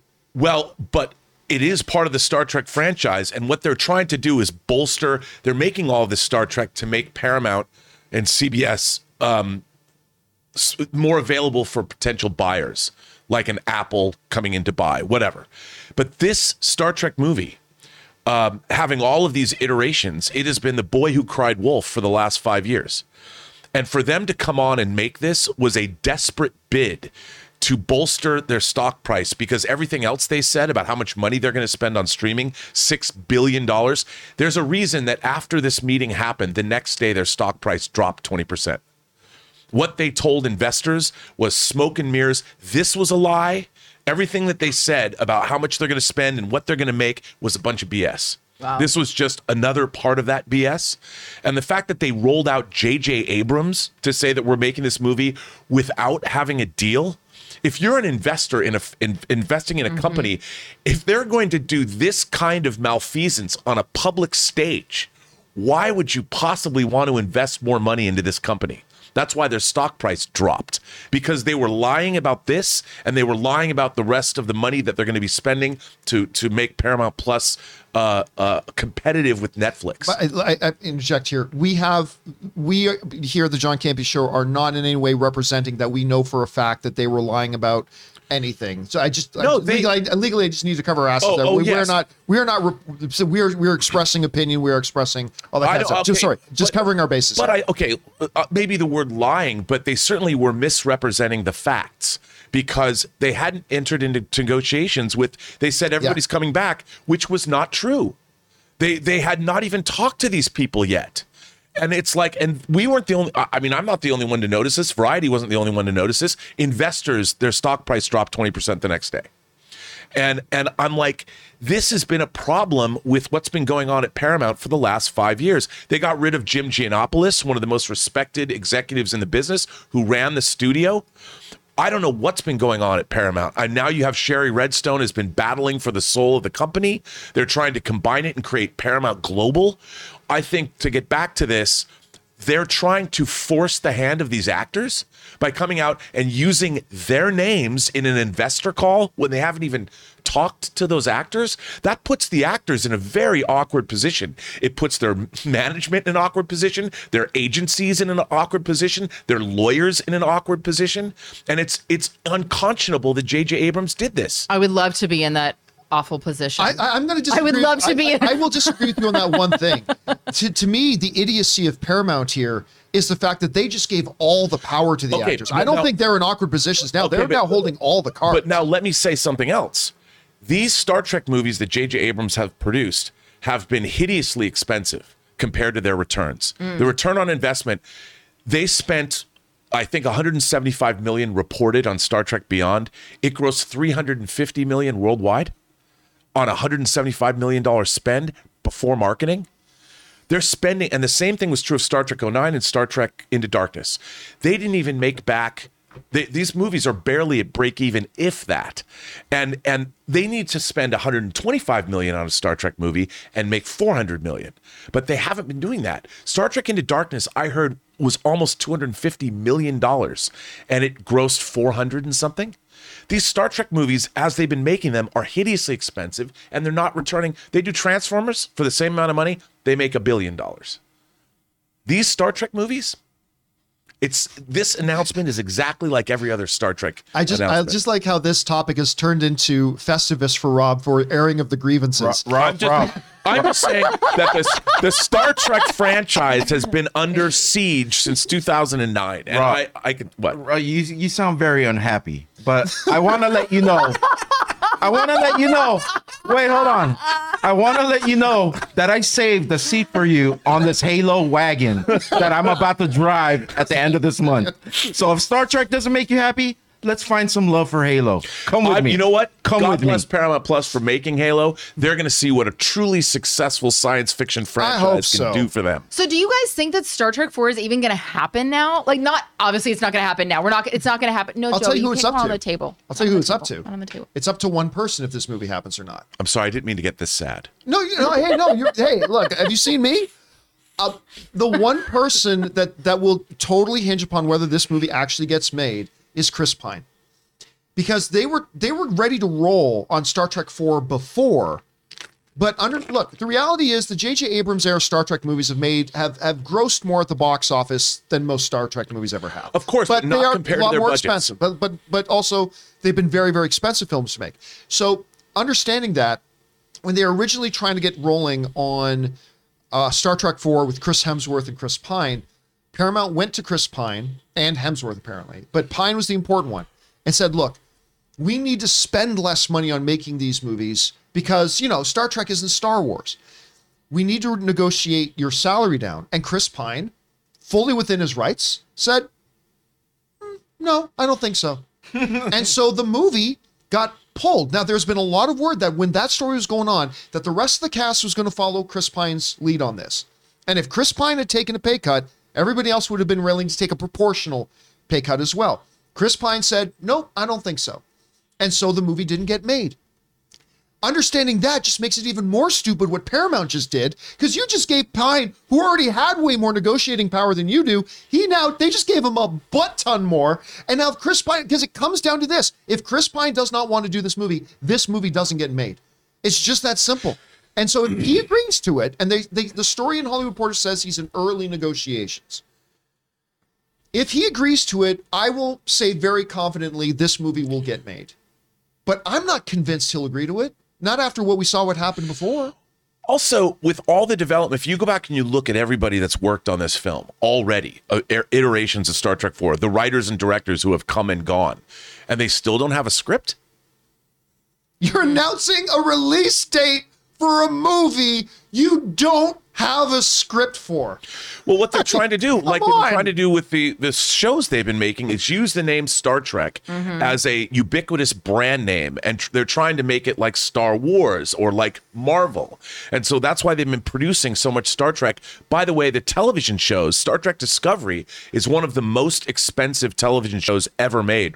Not Lord of the Rings expensive, but one of the most expensive shows ever made. And if you look at the ratings, even new episodes of Star Trek Discovery as of last week are number 10 on Paramount Plus's viewership. There's network shows that have been brought over to Paramount Plus. Yeah, but that's the same with Netflix. That's the same. Like we talked about that before. Where all these streaming things, their top shows are all network shows. Sure. But the same Hollywood Reporter article is pointing out that they've had a lot of success and gained a lot of subscribers because of these shows. Blah blah blah. But you're right. They got to get their cost to benefit ratio hideously expensive worked out. It has been too expensive. But again, that's business. That's numbers. You can work that out. You're making announcements that you have no business making announcements for, and that's the part to investors, to investors and the world. And the interesting thing is that this isn't just like it's just like when you see a really just a tragic advertisement for something where you go, you know what? This wasn't one person's decision. This went through multiple chains of command. Numerous people had to sign off on this, and not a single person went, hey, wait a minute, guys, don't you think? Every single person went, yep, sounds good, let's go. Like that wasn't a J.J. Abrams call. That wasn't just a bad robot call. That wasn't just, a singular person. That was numerous people who would just thought this was a good idea. And at some point, you know what? All I can picture is that at some point in one of these meetings, Bill, give Pine a call. And what Bill heard was, Bill, I'll give Pine a call. And it's like, I thought you were going to call them. I thought you were going to call them. Anyway, guys, the question is for you. We need to move on here. The question is for you. I haven't moved on in years, John. We're still waiting for Rob to move on. The question is for you guys. What do you think about this whole situation? We are seeing some studios, Warner Brothers, Disney, and Paramount, making some really bonehead moves that is beneath their station. To me, this is one of them. What do you guys think about this? Do you think there could be another explanation, like a piece of information that might make this all make sense? For their sake, I sure hope so. Whatever you guys are thinking, jump down to the comment section below and let us know your thoughts. All right, guys. With that down, let's move into our final main topic today. Aaron, what is our last main topic today? This is from Sam Wise. Hi, John. With Doctor Strange and the Multitude of Madness less than 2.5 months away, I'm kind of surprised how little we know about it. When you think about it, Spider-Man had major leaks over a year before the movie ever came out. With Strange, all we really know has come from the trailers. How do you think they've been able to keep such a highly anticipated movie so close to the vest? Thanks. All right, thanks a lot for sending that in, man. And yeah, we've been talking a lot about Multiverse of Madness lately and all the things that are coming. The fact that, again, I cannot emphasize this enough, Ryan Reynolds is not in this movie. That's a 100% guarantee. Doesn't matter if you believe it or not, but he's not in it. We saw reports of maybe Wolverine popping up, which would make more sense, but I don't know if that's true either. Obviously, Maybe Chris Pine is Captain Kirk. Maybe Chris Pine will come from his multiverse. The Enterprise will fly in. But so there's a lot of stuff. Now, obviously, Patrick Stewart popping up in the trailer As Picard. as Picard, and of course, it's caused a lot of discussion. Obviously, a lot of people are very excited. We're now less than 2.5 months away from this thing. So we're in February, March, April. Yeah, 2.5 months from Doctor Strange: The Multiverse of Madness, and we're all getting really, really excited. And you're right. With Spider-Man: No Way Home, there were the first reports about Andrew Garfield and Tobey Maguire being in that movie came out and started hitting the outlets over a year before the movie ever debuted. There were even reports about Charlie Cox being in it, like 6 months before the movie ever came out. There was, of course, the video footage of Andrew Garfield on set in the Spider-Man thing in front of a green screen. There was all that. Then there were the pictures that I put out that, I mean, man, just look at Toby's dick, man. It's a fake picture. No, it wasn't a fake picture. But I know, long before. I'm sorry, there was a Tobey Maguire dick pic? No, I'll explain to you later. Okay, thank But you. long before this movie ever came out, there was tons of information coming out about and all that kind of stuff. They have done a much better job at keeping things under wraps with Doctor Strange and the Multiverse of Madness. Now, I should point out, this is kind of a topic we're putting on here just because the John Campea Show is not a news show. We are a community. This is a community. You guys and us, we get together every day. We talk about stuff. So I did want to let you guys know about something. Without going into details, without giving any spoilers away.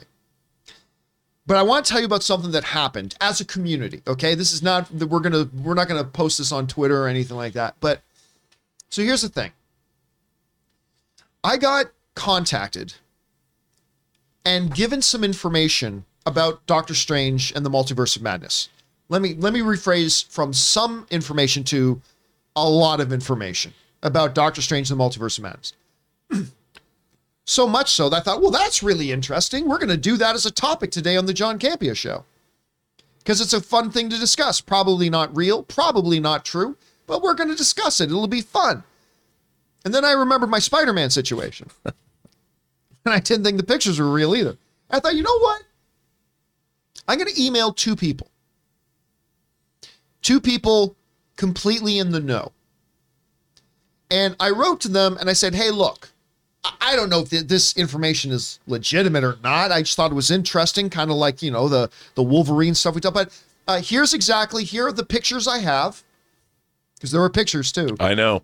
Here are the pictures I have, and here's some samples of the information I have. And I just want to give you the heads up that I'm probably going to be talking about this on my show today, right?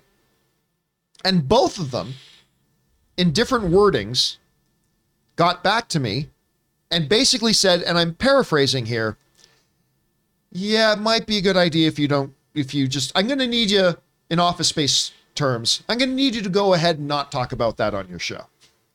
Was basically the response that I got for both. So, earlier today, I showed those images and the information to the people in this room. Is that me? Yeah. Thanks a lot, John. Because Ray was late coming in. You had no objections. You had I'm just kidding. no objections. Are you kidding? Show me. So I showed the images and I revealed the bulk of the information to the people coming into the office this morning. And I will not reveal any of it here, just like it's going to say in the segment of this. If you look in the script, it say no spoilers here. I'm not going to reveal any of it. But we will say that we know what happens in Doctor Strange 2. But I will say this. If we had said what we now know, Right. people would have hated us forever. Yeah. Oh, sure. But Forever. But that's why I wrote to these guys first, because That at was first, smart, and I thought it appreciate was the that. same thing as the Wolverine story, right? Like the Wolverine stories out there. Oh, let's talk about whether this could be real or not. And I looked at this stuff, I'm like, okay, this will be fun to talk about. Probably not true, but I thought I should double check. And I double checked, and I found out, oh, yeah. Yeah, no, John, you shouldn't talk about this. By the It's way, okay, we're not. It's so fucking rad. Okay, that's the thing here. That's the point.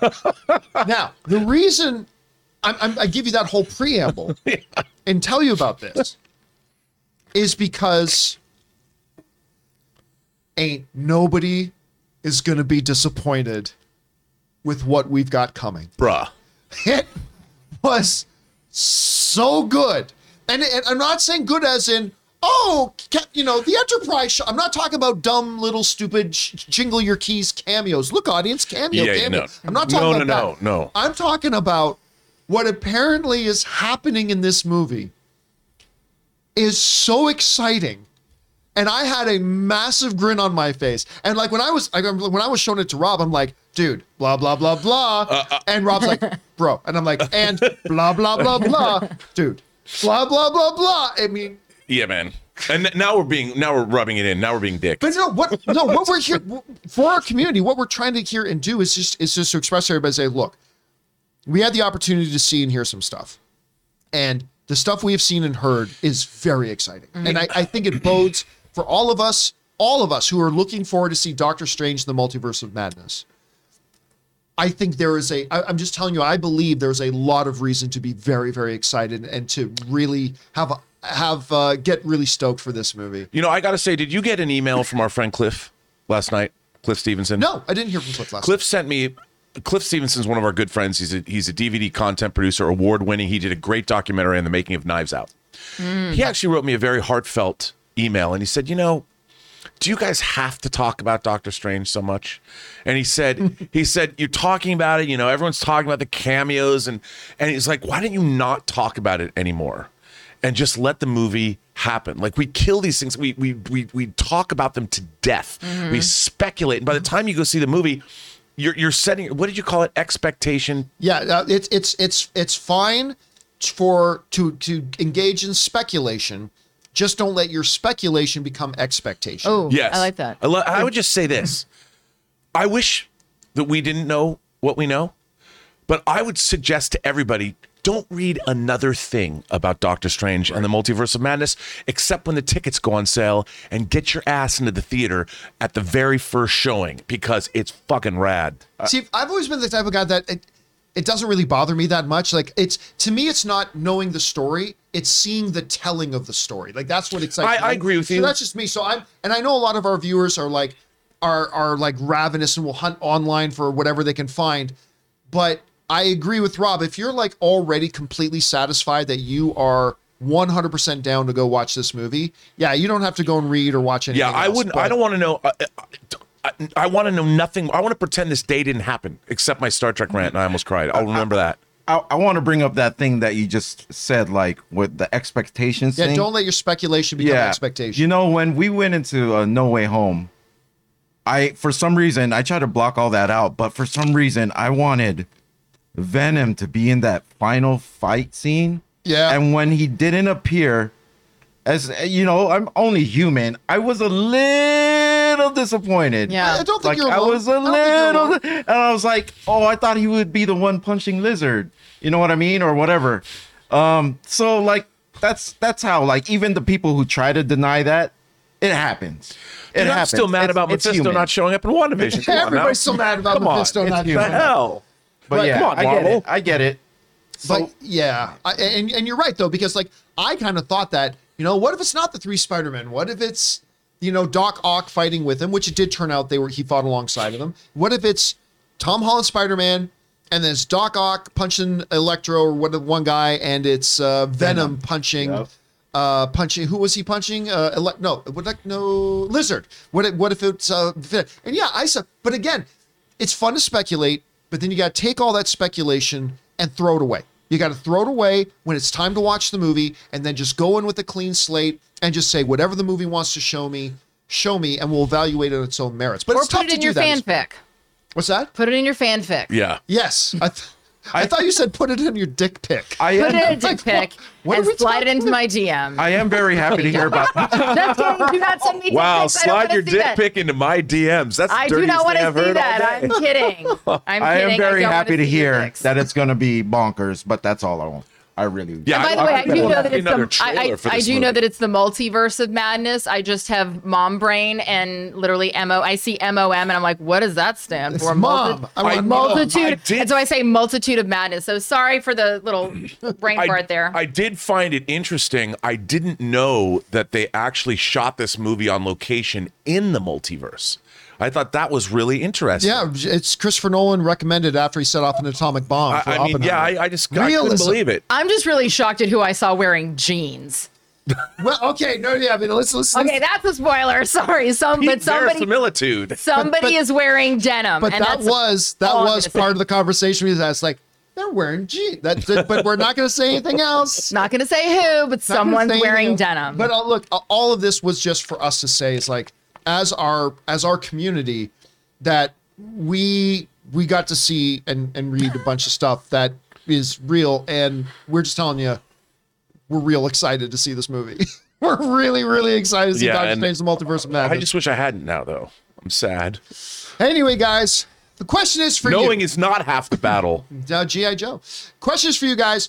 What are you guys feeling right now? Where has your anticipation level for Doctor Strange been? I mean, just because there's been a lot of talk doesn't necessarily mean there's been a lot of excitement. Have you been excited? I know I've been excited, but not as much as I am now. However you guys are feeling about it, jump down to the comment section below and let us know your thoughts. Okay, guys, with that down, let's now move on and start hearing your live comments and questions, shall we, that you guys have been firing in. And we're going to get started off here with one from James Argenta. Oh, no, yes, James Argenta writes, over under 30%, McDermott or Neeson or in Kenobi. You probably mean are in Kenobi. I'm going to go over 30% on Liam Neeson. I mean, we were at Star Wars Celebration a couple years ago, and one of the guys who did a kind of video message was Liam Neeson. And that made us speculate maybe he's open to getting involved again. And if he was going to pop up in anything as a Force Ghost and Obi-Wan would make the most sense. So I'll go over 30% on that. Chill Level TV or something. Right. Finish watching Warrior. Andrew Koji is a beast. If you guys have not watched Warrior, follow Chill's lead and watch it. It's absolutely wonderful. All right. Andy writes, 1 of 5. Oh, this is going to be hard. I looked at my finances. Add in this super chat tip. I've spent $700 on your show since the start of 2022. I'm still much more than financially fine. But like you, John, I'm cheap and have a strong financial principle since I was young. Seeing that I've spent that much on your show in less than 2 months, I'd say it would be best to cut back since I'm Catholic and Ash Wednesday is next week. I thought I would give up giving super chats to your show, and for Lent 40 days. It would be hard, but I thought I could fight the temptation that is John Campea. However, that's a mantra many women around the world have often tried to say. I realized that the Batman open spoiler discussion is next weekend, and I want to tip. No, it won't be next weekend. It'll be the weekend after that. Because remember, we're seeing it at the advanced screening, but a lot of people won't be able to see it till the 4th, so it will be the following weekend that we do an open spoiler discussion for it, just so you know. Discussion next week, and I want to tip, I failed before I even began because that Campy is too damn irresistible. No, Giovanni, too sexy. There's a little bit of Antonio Banderas in there. Yeah, so just to be clear, and first of all, Andy, and by the way, I say this to everybody. You guys who have watched my show for any period of time have heard me say this before, but let me say it again here. While I love and adore, and I've had to privately write, some of you guys know, I've had to privately write to some of you behind the scenes. While I love and adore and so appreciative of people who support our channel, like with whatever they can, that's great. But never send in what is beyond your total easy discretionary funds. I've literally had, Rob, you know this, I've had to write to people before when I've been concerned about how much they've sent into the show and say, listen, I just want to make sure you're not spending money supporting our show that you should be spending on rent or anything like that. So well, anyway, unless you earmark it for Hot Toys for me specifically. unless the money is specifically designated for Rob's Hot Toys. Exactly. But so thank you for putting that in, Andy. But yeah, again, remember, we are not going to do an open spoiler discussion for the Batman movie following the March 1st viewing. There's no point in that. We're going to do it after it opens on March 4th, which makes that the dumbest thing I've ever said because that's the same weekend. So yeah, that weekend, next weekend, we're going to be talking about this. So just remember, it's not coming days after the 1st. It's coming days after the 4th, but you're right. It's that same weekend. All right. Next up, Danito writes, the more I think about it, the more I realize how perfect Sam Raimi is for Doctor Strange 2. Also, Toby, hoping both make their Hollywood comebacks. Well, again, there have been whispers. We've talked about on the show that maybe a Tobey Maguire pops up in Doctor Strange and the Multiverse of Madness. Right now, it looks like almost anybody other than Ryan Reynolds could be popping up in Multiverse of Madness. But Rob, we talked about this, that Sam Raimi, when we look at the nature of the horror aspects of it, but some of the bonkersness, look, we all liked the idea of Sam Raimi directing this when they announced it. But he's right. The more we think about it, and you brought this up yourself the other day, the more we think about it, it makes more and more sense that Sam Raimi's the director of this. Well, I mean, you look at, obviously, as an Evil Dead fan, and I have a screen credit on Army of Darkness, somebody posted a picture, a poster for this movie that was a riff on the Army of Darkness poster with Ash with the chainsaw, but it was Stephen Strange and Wanda. It was a really great, I don't know if Boss Logic did it or whatever, it's great. But I think, if you look at his filmography, he didn't just work with Kevin Feige on the Spider-Man movies he previously directed, but if you think about what he's done, I mean, A Simple Plan, the adaptation of the book, is a very serious thriller. He's done Darkman, which is a bonkers superhero movie as well. The Evil Dead movies, he's a fantastic filmmaker who has a previous relationship with Kevin Feige. I think this is a perfect choice to direct this movie. All right, next up.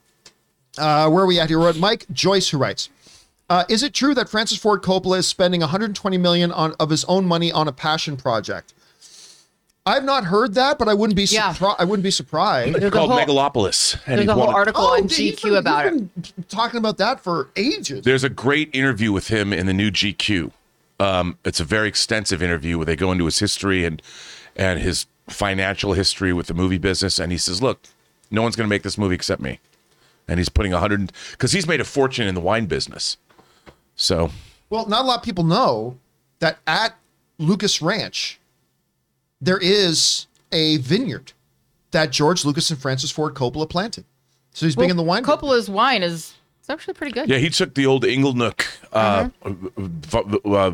winery over in Napa. Yeah. He has a huge, giant compound there. And what a lot of people forget about too is Francis Ford Coppola is also the producer of one of my favorite horror movies of the past 25 years, which is now I'm freezing on the name of it, the one with Justin Long, with the Jeepers Creepers. Oh, but here's my question: why isn't anyone interested in? Why is he saying? I didn't read the whole GQ article. I saw it. Why does he think that no one is going to put up the money for this movie? I don't think anybody thinks he can make money. It's the same reason why I think Francis Ford Coppola had to take a number of his projects to Apple because the studios weren't willing to put up the money because they didn't think it would get a return. He couldn't even explain to the interviewer exactly what it was about. The guy writing the article said, I think it's this. It's a romance thing. It's set in New York, but it's an alternate New York. And By the way, speaking of Francis Ford Coppola, I'm going to see The Godfather on the big screen for the first time in my life. Whoa, this week. where? They were re-releasing it for its 50th anniversary. Yeah. For its 50th anniversary, they're Oh, re-releasing cool. it. So yeah, I'm excited about that's that. gonna be All right, beautiful. Let's keep going here. Next up, we got Matt who writes, going to Spider-Man for the last time in theaters today, since it will be gone soon. It's my favorite theater experience by far. I cried and laughed a lot. I mean, and Matt, what are movies? And I always tell you this. What are movies but experiential events? And when you can go to a movie like that and you can have that kind of experience, it sticks with you, it gives you joy. And that was a great example of it. I hope you have a good time at it, Matt. Stubble McShave writes, I was surprised to see Spartacus not being nominated for Best Picture in 1960. Do you think Ben-Hur winning 11 the year before affected another history epic? Well, look, here's the thing that everybody always forgets about Academy Awards. Movies are not in a vacuum. There's other movies that are competing against. So I would need to sit down and see what was the list. What were the movies that did get nominated that year? And by the way, some movies come out and it takes them a while to be as appreciated as they are. When Shawshank Redemption came out, it wasn't instantly recognized as one of the greatest cinematic achievements in the history of mankind. But today you're hard pressed to find a lot of legitimate top 10, top 15 lists that don't include Shawshank Redemption. The Apartment, Elmer Gantry, Sons and Lovers, The Sundowners, The Alamo. Another thing is that some of these movies stand the test of time in different ways. Yes. Movies that are really relevant at the time that they're nominated or even the time that they win Best Picture may not have the relevancy, 70 years later. Yeah. So I think that for whatever reason, Spartacus, the film with Kirk Douglas, does. One of my all-time favorite films. I think The Apartment actually won, didn't it? I think so, yeah. All right, next up. We've got, we're at Abraham Ruiz, who writes, 1 or 2. Got quite the double feature this Friday. Going to go watch one of the GOAT, The Godfather, for the first time ever, I might add. Then nothing. Okay, so I can't spend all day searching around. By the way, you're seeing it for the first time. Super jealous about that, Abraham. I'm going to see it for the first time on the big screen. Obviously, I've seen it many times on the small screen. I hope you have a blast. I can't wait. If you're a film fan, going to watch what some cinephiles believe is the greatest film of all time, it's a good thing. All right, Glenn Mark writes, truly sorry I annoyed you on Movie Club, John. Oh, you didn't annoy me. I just remember that. We just didn't know what you were talking about. But that's the thing. It wasn't annoying. We just didn't know what you're talking about. Generally thought Marvel DC jokes worked. I'm gutted and apologize. Only meant to bring smiles. Again, no. It was just that's the thing about the typed word. You hear it in your head as you're writing it out, but sometimes it doesn't. It just doesn't. That was click. the guy who sent the Jack of Hearts Joker card joke. Yes. I mean, that's and a number of the others. Yeah, we just didn't know you'd what have to know the Jack of Hearts as a character in the Marvel. But that was just the one message he sent in several. It's like we just didn't know what you were going for. I always actually feel bad when people write in something and I read it and I go, okay, hold on a second, let me start that again. And I have to read it again, and I have to read it again. And I just go, guys, I'm sorry, I don't know what it is you're trying to say. So it was just that we didn't get what you're going for, Glenn. No apologies necessary. All right, Casey Mack writes, 1 of 2. Lots of news came out these past 2 days. Fred Heschinger has been cast as Chameleon in Sony's upcoming feature film, Kraven the Hunter, which we already talked about this morning. Very excited about that.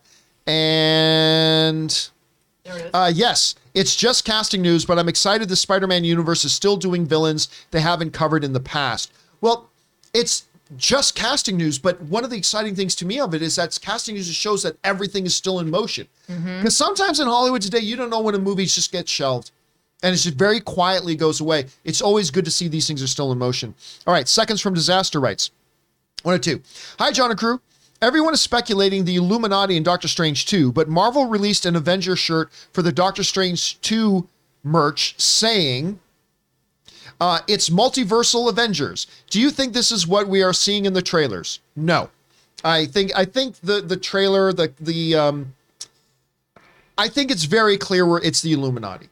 I think it is very, very clear it's the Illuminati. So, but yeah, I think that's a fun shirt and everything. And who knows, we could be wrong. We'll find out when the movie comes out. I'd wear that shirt. I would wear that shirt too. Did you guys happen to see the new TV spot? No, but I heard like Wanda. Yeah. There's a dark Wanda in it or something like that.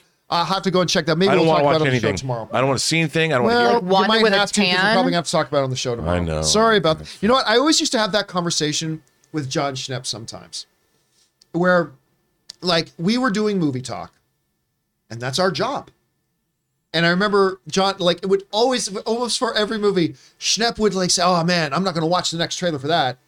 I'm like, You kind of have to. this is our job, John. you I'm- you got to watch it so we can talk about it on the show. And he would always go, yeah. There was an actress that I worked with who I will not mention because she's on a very popular show that we talk about a lot here. And I remember one of the other actresses and I were saying, "Hey, if you ever like want to run lines and rehearse together, let me know." And this one actress said, "Oh, I don't do that. I don't like to rehearse. I like to keep it fresh." And we kind of looked at her and we're like, What do you mean you don't rehearse? And she goes, "No, I just like to do it in the moment." And then a few minutes later, she was talking about how much she wanted to do theater. And I go, "You do realize that to do theater, you kind of got to do it over and over and over and over again." So it's kind of funny when someone says, "Oh yeah, I don't really want to do that," but it's your job. Yeah, but it's kind of what we do. It is our job. We got to kind of do it. Poverty. All right. Let's see. Next up, we have, boy, with all these numbered ones, it's hard to remember. Everyone's spiking. Okay, there we go.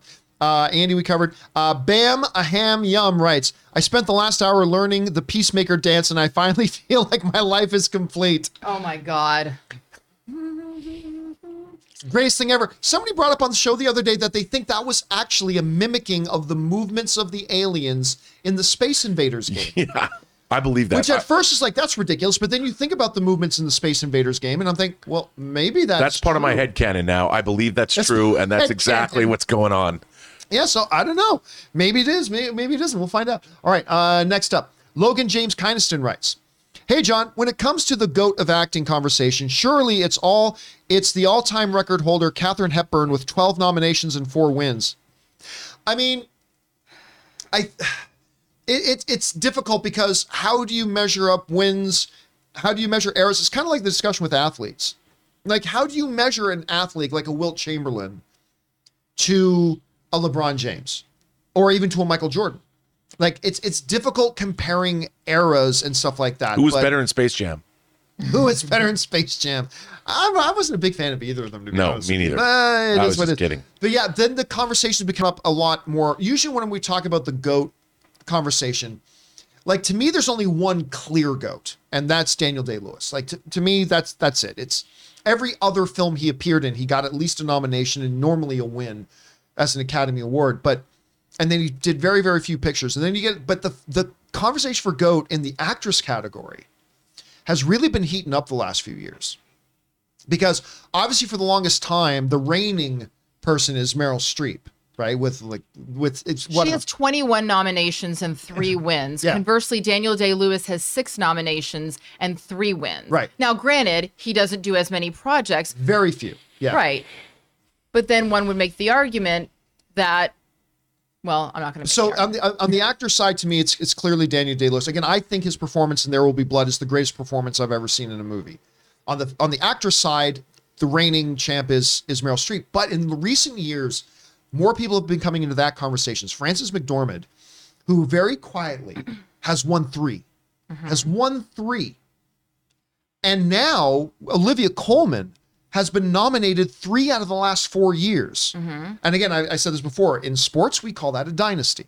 So that, like, to me, on the actor side, is still a lone one-horse race. It's Daniel Day-Lewis a lot. On the actor side, it's a very interesting conversation. Well, and also I think one of the things that has to be taken into account is the fact that there are a lot of people who have been eliminated from stories historically. And so when we're talking about GOATs of performance, are we talking about wins exclusively? You know, I mean, we had earlier a conversation about the validity of Academy Awards and what they actually even mean. If we're just going by Academy Award nominations and wins, that's one conversation. But I would not put GOAT conversation in the same thing as Academy Award nominations and wins. I would make that totally separate. But then again, it's all subjective anyway. Yeah, I don't think one is directly. I don't think it's a cause and effect. Yeah. I just think I think Daniel Day-Lewis is the greatest actor to ever live. By the way, he's won 3 Academy Awards. He's nominated, I think, in 50% of the movies that he ever appeared in his career, and blah, blah. So that's most. But the question that wrote in specifically was talking about Katharine Hepburn being the GOAT because of the number of nominations. When you understand, too, in the Academy Awards, like we talked about this, the Academy Awards, it's your peers. it's actors, it's professional actors who recognize you. And I would argue that if your peers, other professional actors, how many times did they say? 17 or 14 times, whatever, however many nominations she got, that 12 times your peer said, you're one of the best this year. And 4 times her peer said, you are the best this year. That counts for something. Oh, absolutely. Yeah, I'm right? not trying to discount the validity of that. I wonder, is the way to quantify it certainly would be by nominations and wins, but there is a very real conversation. It's more than that. It's so much more than that, historically speaking, when we talk about the innumerable talents that have just not been able to tell stories. Wasn't Kate Blanchett nominated for an Oscar for playing Katharine Hepburn in The Aviator? Oh, well, then that should definitely count as an Oscar nomination for Katharine Hepburn. Absolutely. Was it? I think she did she also not get? Did she get nominated for playing Bob Dylan? Bob Dylan. Did she get a nomination for playing Bob Dylan too? I think so. By the way, that's another woman who, in maybe 10 years from now, she's also got to be in that conversation. Anyway, all right, next up. Excellent observation, Logan. Thanks for sending that in, man. Let's see. Danito writes, who do you think is a likely choice to direct the next Avengers? Russo's still number one in my opinion, but maybe Watts, Gunn, or even an outsider hoping for Secret Wars. Well, everybody knows what I'm about to say. I don't care. I don't do the X director and X thing. Kevin Feige has shown he knows how to pick the right director. Because I will tell you this right now, and nobody will convince me otherwise. If you can say that before the announcements came out for Captain America, the Winter Soldier, nobody in this planet said, you know, it would be really great to direct that? The You, Me, and Dupree guys. Yeah, the guys who, I watched You, Me, and Dupree, and that's got a Marvel feel to it. Nobody would have said the Russo brothers. But Kevin Feige knew these guys get my vision. Before they did Ant-Man, nobody was saying, you know who should do Ant-Man? Peyton Reed. Nobody was saying that. James Gunn doing Guardians of the Galaxy. When they were doing Guardians, nobody said, you know who they should get? Yeah, that guy who did Super. Because it's a superhero thing. Nobody said James Gunn. Kevin, and that's the thing. He'll probably get somebody we're not even thinking about. But whoever he gets, whether it's somebody who's already in the family. By the way, Watts is already connected now to Fantastic Four, and he's even talking about other things now. But has Todd Phillips directed anything for Marvel? Not for Marvel, no. Okay, I'm just curious. That would be depending on the right movie, that would be an interesting fit. And speaking of like interesting backstories, you know, the guy from Road Trip directing the Joker. The guy from Road Trip. You know? So it's whoever Kevin Feige thinks would be a good fit. That's who it'll be. Because none of us would have predicted the Russo brothers. None of us would have predicted James Gunn. None of us would have predicted Peyton Reed. None of us would have predicted John Watts.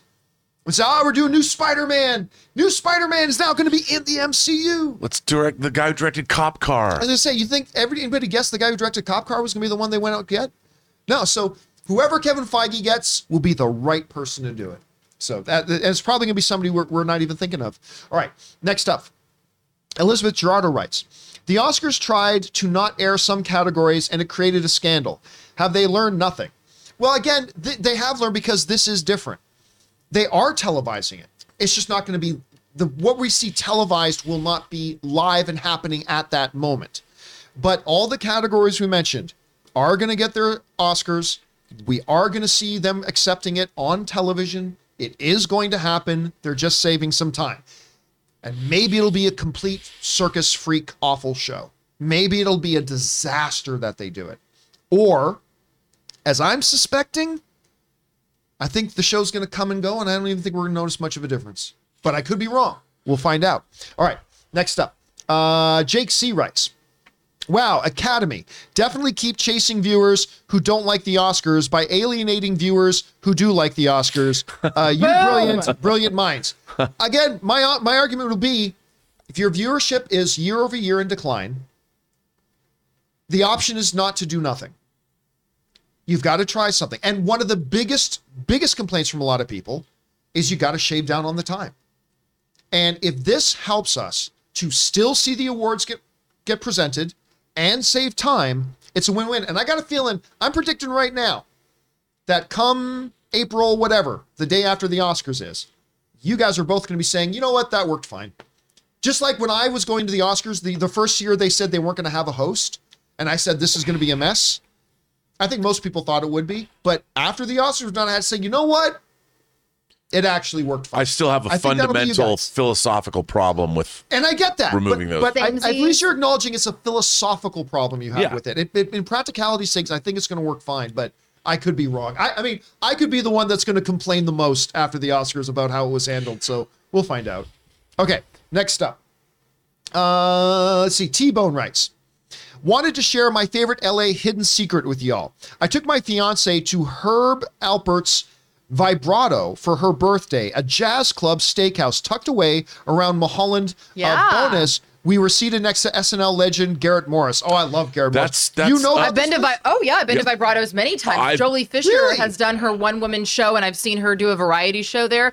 Yeah, Jolie Fisher does shows there all the time, and it's a phenomenal place to catch a show. That kind of mini mall at the top of where there's a Starbucks there, where I ran into Barbara Steele, who's a great 60s horror icon, who was just sipping on her Starbucks. Yeah. And that place, cool LA stories. That place is one of the most star-studded. Vibrato, that whole mini mall that's up at the top. Because it's like right up in the hills, Yeah. and it's very inconspicuous. And if you are just a random tourist in Los Angeles, you're never gonna There's no reason to ever go remotely close to that. There's no reason to go there, but it's a very cool little spot. All right, next up.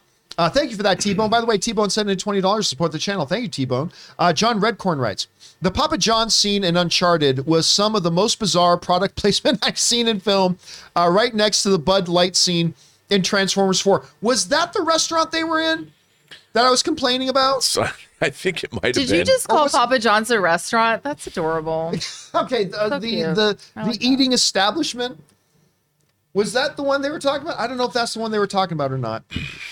All right, let's keep going here. Next up, Cody Hunt writes, one thing that bugged me about Begins is that the microwave emitter, we're talking about Batman Begins, is that the microwave emitter vaporizes water. So wouldn't it vaporize everyone since humans are mostly water? That is, I remember when the movie first came out, somebody brought up that exact same thing. So of course, yesterday we did the latest meeting of Movie Club and we talked about Batman Begins. And if this thing just evaporates water, and it's evaporating water through the city streets to the mains below, then shouldn't any person standing there instantly blow up and evaporate? Well, considering it was from the Applied Sciences Division, maybe they figured out a way where it wasn't going to affect human beings. Maybe. Nice pivot. Yeah, like that? And that's a possibility. It's movie. All right, next up. Good point to bring up, Cody. Raymond Reddington writes, by the way, Blacklist just got renewed for season 10. Oh, also, by the way, I watched the first episode of Endgame. How was it? I liked it. Okay. Now, granted, Hail to the Queen. Hail to the Queen, man. And by the I'm a sucker for Morena Baccarin and anything she does. It looked really well honestly, shot. I thought it was pretty good. I liked it. I mean, I'm not a network TV guy, but I will watch that. If you think it's good, I'll watch it. I mean, network TV. I don't know how it'll turn out, but so far so good. The writers don't either. Raymond Reddington writes, am I breaking the law by using a VPN to subscribe to HBO Max? I live in the UK, even though I am paying to watch Peacemaker and not streaming it for free, though through a website like 123 Movies. Honestly, I don't know. My guess is, and I'm not here giving legal advice, okay? But my guess is, no, you are not breaking the law. If you were breaking the law, then these VPN companies advertising, hey, you can access content then they wouldn't be allowed to advertise. He's paying for it. Yeah, so if you're paying for it, whatever, you're doing a workaround, but I do not believe, Raymond Renton, you are breaking the law. I mean, maybe you're giving HBO Max what I give HBO Max every month. Same thing. Somebody who's involved in that area of law can let me know if I'm wrong about that, but that's my guess. By the way, what are VPNs for anyway, other than getting to stream things you can't stream in your own country? My main reason for using a VPN, like ExpressVPN, is online privacy. I mean, that's my primary thing, is absolutely the privacy thing. All right, anyway, next up. Official Friend Zone writes, with the success of Uncharted and a positive feedback from the New Horizon Forbidden West game, I hope we get a show announcement soon. I mean, I don't know. I haven't seen anything of the new game, but everybody's kind of raving about it. Yeah. But I know, listen, PlayStation Studios is all about finding the next IP that they're doing. And if this thing takes off, I would prefer a movie, but that's just me. All right, Matt writes, eagerly awaiting for Tarantino's 10th film, and are you excited for it? He said it's his last, but I don't believe that. I don't think there's anybody on the planet who believes his next movie is going to be his last movie. No. I think maybe he believes it, but there's no way he sticks to that. He'll be like Coppola at 82. Yeah. I'm financing my own thing. I don't care. I'm making another movie. Yeah. Or Steven Soderbergh, I'm going to retire to paint. Yeah, that lasted all of what, 6 months? Yeah. Or Jay-Z. No, I'm going to do TV. I'll do the remember when Jay-Z retired, say I'm not making any more albums. Then he Right. made more albums. I mean, yeah. So I don't think Tarantino's lying. He's a creative force. And when you're a creative force, you're going to get the itch. And then it's the same thing he said, that's it. I'm not doing Hateful Eight. Remember that? When people leaked the script, he said, Yeah. that's it. I'm not doing Hateful Eight. He wasn't lying. I think he believed at the time that he wasn't going to do it. But then he did it. But you know what? At the same time, now that I'm thinking, there's something about the unfortunate reality that creative people have to announce a retirement if they just want to take a friggin' break. Because Yeah. if somebody who has done a lot of successful things and becomes, a part of the zeitgeist, decides, you know what, I'm a little burnt out. I just want to go paint. And I don't know if I'm ever going to do a movie. Maybe I will, but right now I'm just not feeling it. If they decide that all they want to do is go, paint landscapes for the next 15 years, then all of a sudden it's like, wow, whatever happened to so-and-so, man, their career just tanked. Even if they made a personal decision to just take a hiatus. And so I think that sometimes this is a preemptive move for people to announce a retirement so that they can say, hey, it's not that I can't get work. I am choosing not to work for a period because guess what? I'm so rich I don't have to.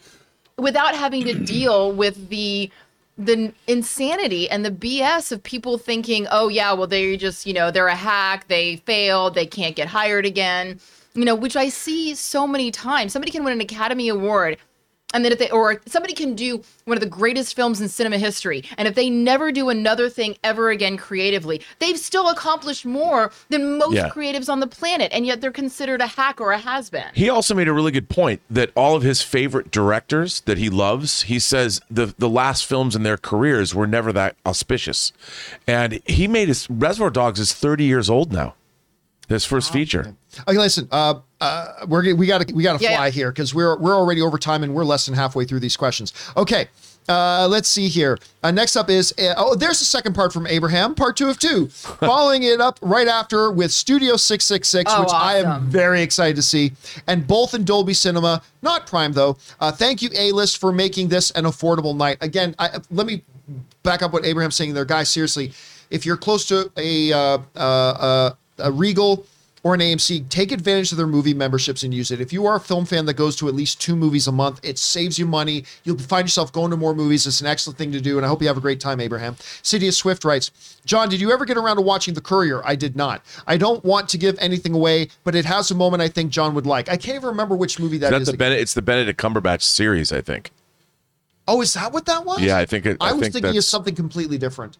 But or no, maybe it is a movie. I thought it was a series, but it's maybe a movie. It might be, but no, I have not, unfortunately, Sidious. So, yeah, unfortunately. There's a lot of TV I don't get around to watching, unfortunately. God. All right, K Major writes, hey, Chris, and Chris is not here today. I've hired the Justice League to be on your case. They'll get back to me. The Avengers had me on hold for 45 minutes. Oh, probably talking about her car situation. Yeah. We will let Chris know that you got them on it. That we'll is, let we will people, very much appreciate that. You got your back, Chris, when it comes to yours. Oh, she's had the worst luck with her car, man. Like everything from vandalism to just a lot of different crap with her car. All right, next up. Beast Gaming writes, Rob, what site do you purchase Hot Toys from? Well, Sideshow's the North American distributor, or Toys Wonderland, or Comics Sanctorum, or 1/6 Outfitters. Oh, I got to check out that Or one. 1/6 Kit. I got to check out that one. Or All right. Monkey Depot. Ryan Lohner writes, imagine the ultimate irony. Oscar editors win an Emmy for cutting out the editing awards. Yep, that would happen. Of course, that would be kind of funny. And their acceptance speech but again, being aired. Remember, you're still going to see the nominees for Best Editor, the winner for Best Editor, and you're still going to hear their acceptance speech. It'll be in a montage. It'll probably be as part of a montage, but hey, it's still going to be there. All right, next up. And Anime38 writes, hey, Rob, I lost my spot. There it is. Hey, Rob. Chthon was just found in the Doctor Strange movie poster. He is tied to the Darkhold and Wanda's power. How psyched would you be to see him? Again, this is probably from the new TV spot we haven't had a chance to watch Chthon is an awesome character, and I would love to see Chthon portrayed on screen, and Sam Raimi would be the guy to do it.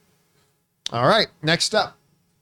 We've got Al Renshaw who writes, Rob, Star Trek rant activated, full speed ahead. And you know what? So I actually thought you were rather reserved. I was, you know what? I told you I'd be as professional as I could be. Yes. I was impressed. I was It great impressed. restraint. Again, a little bit of Festivus in there, but that's okay. I actually thought you were very well. I got a reserved. little spicy, but you know. No, I thought you were like within the spicy. bounds. I thought you were within bounds. All right, next up. We got Gons, who sends in like a $20 super chat badge. And Gons writes, Marvel in need of a new galactic team with the end of Guardians. Do you think we could get a Starjammers movie? Be funny seeing Corsair leading Cyclops and Havoc. I'm your dad, and sorry for throwing you out of a plane. Rob, he's talking right. By the way, I'm going to throw it over to you, and I'm going to head out and use the bathroom because I need it quick. But they have talked about how James Gunn said this iteration of Guardians is coming to an end. Should they be looking at a new out for look, I love the Starjammers? I'll let you guys talk about it for a minute while I head out. I love the Starjammers. Lilandra obviously is connected to Professor X, and I think it'd be great. I mean, I love the cosmic side of Marvel. I mean, the Nova Corps, which we've already seen. You love the Nova Corps, right? Yeah, I love Nova, buddy. Yeah, I knew you did. So, yes, I think it would be great if they did that. The Starjammers are great characters. Obviously, yes, part of the Summers family you're talking about, and I love the design of those characters, and it really depends. I mean, they've tapped. We know that the Marvel cosmic universe is much bigger than we've seen. They've actually shown us very little of it. And if they're bringing Adam Warlock out, they're trotting him out in Guardians 3, I think we're in for a treat. I don't know if they can see you, or am I the only one on camera? No. No, They we're can- all- What was the question again? If just they're wants going to to see retire the Joey. Guardians of the Galaxy, what other teams, like such as the Starjammers? Oh. I mean, would you like to see more cosmic characters in the MCU, Ray? I don't know too much about it, to be honest. Well, what if you had just more people in space? Because I'll watch anything More, with space. yeah. Let's just do it. I mean, okay. You know what's in space, What- Ray? what's the- Moons are in Yeah, space. but what's the thing? Why would the Guardians be? It's just a hypothetical or something. Well, Like- no, I think that the Guardians might be disbanded. People might die. people, you know. Some of them aren't even there anymore. Right. I mean, how are they going to But- deal with Gamora? Oh yeah, And I'm back. Okay. Thank God. Thank you for covering that, guys. because All I right. had nothing to say. We had nothing left.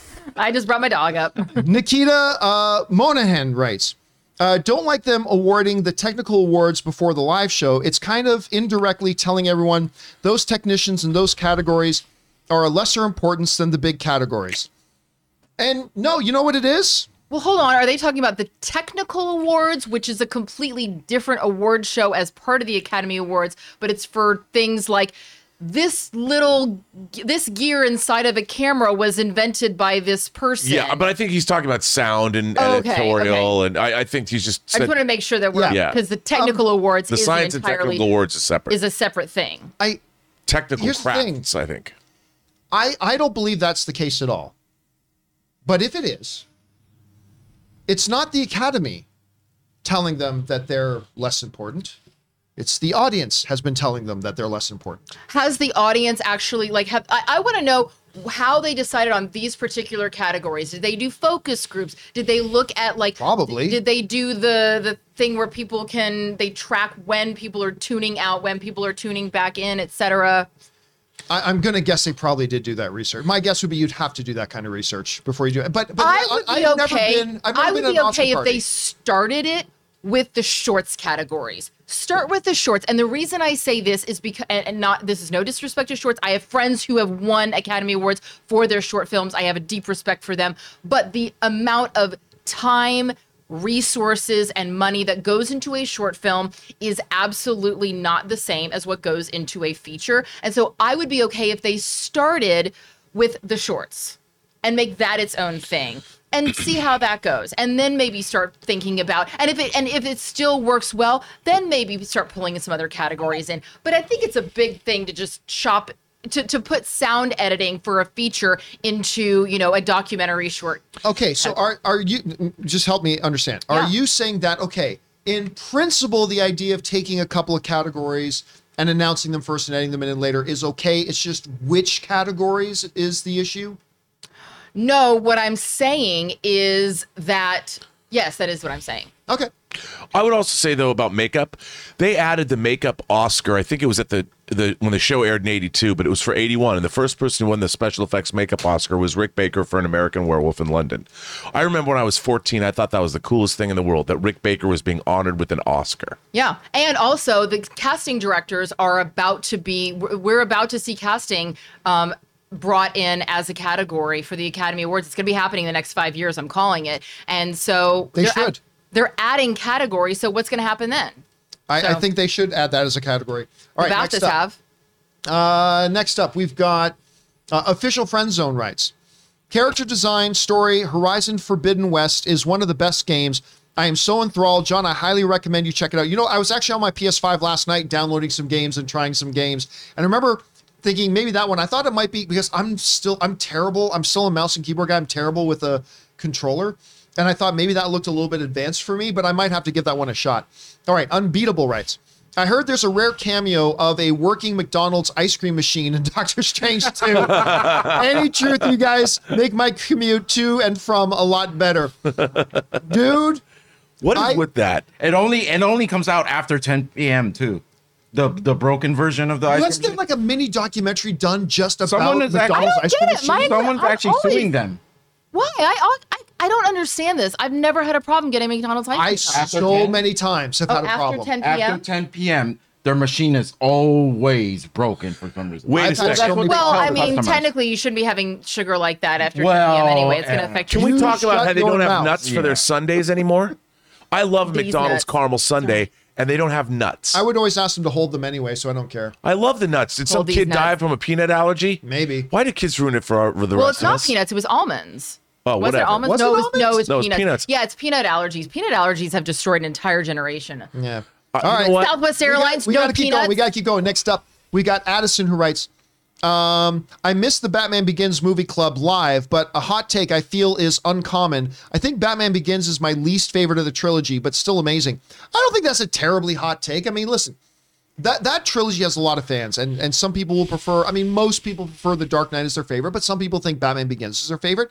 Some people I've heard swear that The Dark Knight Rises is their favorite. So, hey, whatever one is preferable for you, that's the one that works for you, man. All right, our friend Cincinnati's 5-star Barber writes, Tuesday, 7 p.m. IMAX, the Batman fan first event. I'm more hype than a coked out iguana. Listen, I tell you what, we are less now than a week away from our first screening of Batman, and then Aaron will be joining us on the 4th for our second screening of Batman, and then some of you guys will be joining us as well for our Batman screening. I cannot wait. I feel like the DC fandom event, not this recent one, but the one before, where Matt Reeves first came out and showed us footage and whatever, I feel like that was just like 2 months ago. I can't believe how long we've waited for this Batman film, and I cannot believe how excited I am for it. Dude. It's palpable. After seeing that Catwoman clip and seeing how those fight scenes are shot, I'm like, I can't wait to see this movie. I am dying to see this movie. All right, can't next wait. up. Kevin Joyce writes, every new Batman clip makes me more excited. I think it's clear they've got the right ingredients. Hopefully the meal delivers. And you're right. We see all the ingredients are there. They got all the tools. It's all there. The thing is, we know Matt Reeves is a chef who can deliver if you give him the right ingredients. And he has gathered the right ingredients, and everything I've seen so far, all the little tastes they've given us have been delicious. And I But think do they they're taste great together, John? We'll find out. I'm going to be so freaking sad if they're not. I'm going to be so disappointed if it's not. All right, Mr. Hank Dunn writes, I meant from Movie Club. Let's try this again. I meant from Movie Club is I don't think X is ever too realistic for X. You could have Predator show up in Sopranos and make it work if executed right. I'm going to disagree with you. No, you can't. It depends on the world you create for your audience. And if you created a certain world for your audience, then I'm going to have to disagree with you, Mr. Hank Dunn, that X doesn't automatically equal X. Like, if you do a mobster movie where an alien invades in the mobster movie, you can create that world. Yeah. But if you've got a show like Sopranos or an ongoing franchise where this is our world, this is the world we're creating for this, this is what the rules of this universe are, you can't suddenly then have a ghost army show up and start battling the police in the streets, right? It's you got to be mindful when you're a storyteller of finding that balance. Rob, what do you think? I completely agree with you. I mean, what are you going to do? Have a predator show up and kill Tony Soprano? How gratifying would that be? I mean, maybe more gratifying than the screen just going black. But I'm just throwing that out there. No, but I think you're right. You look, technically, you could probably make everything work. But if you set up a show like Breaking Bad and you have an expectation there, you can't just turn it into a science fiction show at the 11th hour. It depends on what you set up in the very beginning. Yes. You know, like as both of you know, I recently wrote a pilot and it's gone through many, many, many different changes, John, since the draft that you read. And one of the things that I have realized very quickly is whatever you set up in the first episode is what the world is for the remainder, not just of the season, but for the entire series. Yeah. So if you want to have fantasy scenes, if you want to have flashback scenes, if you want to explore any of those things, you can't wait until episode 3 to do it. You got to do it all in episode 1 so that people go, oh, this is the ride I'm taking. Yeah. And then they take that ride no matter what it is. But That's you got why to set it up from the very beginning. They always make such a big deal out of who is directing the pilot. First episode. Because that exactly. sets the tone for everything that the directors afterwards have to follow. All right, next up. Ben Rayner writes, for an experiment, I think I'm going to try watching Stranger Things season 4 weekly because binge shows I don't remember all that well after a month or two. Curious to see if this works. You know what? I have found the exact same thing. When I binge a show, and I binge a lot, I am a binger. But when I binge a show, I am more likely to go, when somebody brings up something that happened in like episode 4, I go, I don't remember that. Did that happen? Whereas when it's a week to week show, I can remember every detail about Peacemaker. Well, because we get a recap of the most important things that happen, you know, the week after. We've had watch an what's entire happened. week to talk They about go, everything. this is what we already told you. This is what we're telling you now. And then this is what we're going to tell you next week. So then the next week you're like, oh, right. You get that recap. And it's like learning something over the course of a semester versus learning it in a mini semester. I have to tell you that when the last episode of The Gilded Age ended, I was waiting to go to the next episode because a train disaster happens. And I'm like, wait, there is no episode of The Gilded Age till next week? Oh, yeah. And I started thinking about the whole episode after it was over more than I don't do that. I So really wish that there was no episode of 60 Days In afterwards because I don't even know what this show is. So I'm gonna have to check it out and I'm gonna be curious about it. don't watch it before bed.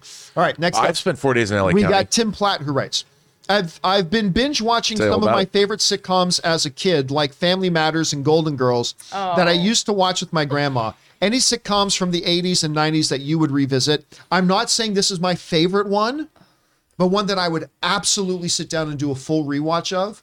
Well, we're going to be doing The Office, and I do it for Parks and Rec all the time. But one from when I was actually young, Night Court. Oh, my God. I would totally sit down and do a rewatch of Night Court. Yes. Richard Mole. Oh, that was such a good show. And Rob never watched sitcoms, so What? I've He seen was too Night busy Court. watching horror I'll films. tell you why. Because the director of photography I had on Free Enterprise worked on Night Court. Was a DP on Night Court. really. Yeah. So did you watch Night Court? I did watch Night Court. I love Night I really Court. like Night Court a lot. And I would watch Facts of Life. Tootie? You kidding That me? was a spin-off of Different Strokes, right? I would watch Different Strokes too. yeah, I back in the day I watched a lot of sitcoms. Fresh Prince of Bel-Air, the comedy. The comedy, not the one that's on right now. Yeah. Which, by the way, Anne's watching that one right now. She seems to be enjoying it. All right. Next up, we got Sad Movies or Movies 2 writes, have you seen Mount Rushmore before it was carved? It was unprecedented. Get it? Okay, you know what? You know what? I would have Precedented. liked if he did the type instead of spelling it If correctly. he did a personal misspell on I'm it. not a big fan of poor spelling or grammar mistakes, but I would have It liked should have that. been unprecedented. Unprecedented. Yeah, That would've been that would've funny. been good. I Unprecedented. didn't see it, though, I get so. it. All right, next up. We got Guillaume Lebel writes, went to see Uncharted last night in Dolby Atmos, and I liked it. Good little action adventure movie. As a non-fan of the game franchise, I hope for a second. And again, like we've heard from a lot of people, Ray is the voice of the people. Because Ray is the only one of the four of us who came out liking the film. But it turns out the vast majority of the people have had a good time watching it. And you know what? Awesome. That's great. I want to see a sequel too, because I think the bones are there for a really good movie if they can expand upon that moving forward. All right. Say, glad you had a good time, Guillaume. Sidious Swift writes, glad to see Erin is on today. She's very cool. Well, you know. I have my moments. She's got her moments. She's all right. She's got Joey Bishop there with her. All right. Next up, Spencer Nielsen writes, and sends in like a $20 super chat to support the channel. Thank you, Spencer. I would like to think of myself as a well-reasoned individual with measured opinions, but I turn into an insufferable, unintelligent fanboy whenever I am talking about The Flash. What topic, if any, turns you this way? We've all got them. We've all got them. I think for me, it's the Star Wars prequels. That's a huge one. What do you think mine is, John? Night Court. Can't possibly imagine. Star Trek. Modern Star Trek, since the great hostage crisis began in 2009. Are we talking about specifically about entertainment or just topics in general? I think we're probably talking about entertainment. Okay. Yeah, that's my job. Yeah. All right. Next up, we got Zach Taylor who writes, do you watch the Movie Pass 2.0 presentation last week? What were your thoughts? I did not watch the presentation. We talked about it, though. We did talk about it. I will just bottom line say this. I think it's a very interesting thing that the original guy who did Movie Pass, when it was a good idea and running on solid business foundational ideas, not that necessarily were going to work, but they were solid foundational ideas, before he gave it over to somebody else and then they ran it to the ground. I think it's really interesting that a non-movie theater specific membership program is coming back into existence. I have my doubts it can be effective and work, but I'm going to hope for their success. I hope it works, and let's see if they're able to carve out a place for themselves. All right, next up. Eric, Mr. Rare Air writes, somebody please download Uber or Lyft on Chris Card's phone next time you see her. Hey, here's the thing, though. I'm sure she has it, but Yes. that would be quite an expensive That'd be like Uber a ride. $175 Uber trip to drive from where she lives in North Hollywood to where I live in Riverside. All right, next up. Jim Kennedy writes, hey guys, March 18th sees the release of Ty West's new film X, which I think looks like a blast. You guys see the trailer. Do you like his other films? I have no idea what this film is. Okay, dude, you got to watch a trailer for this movie.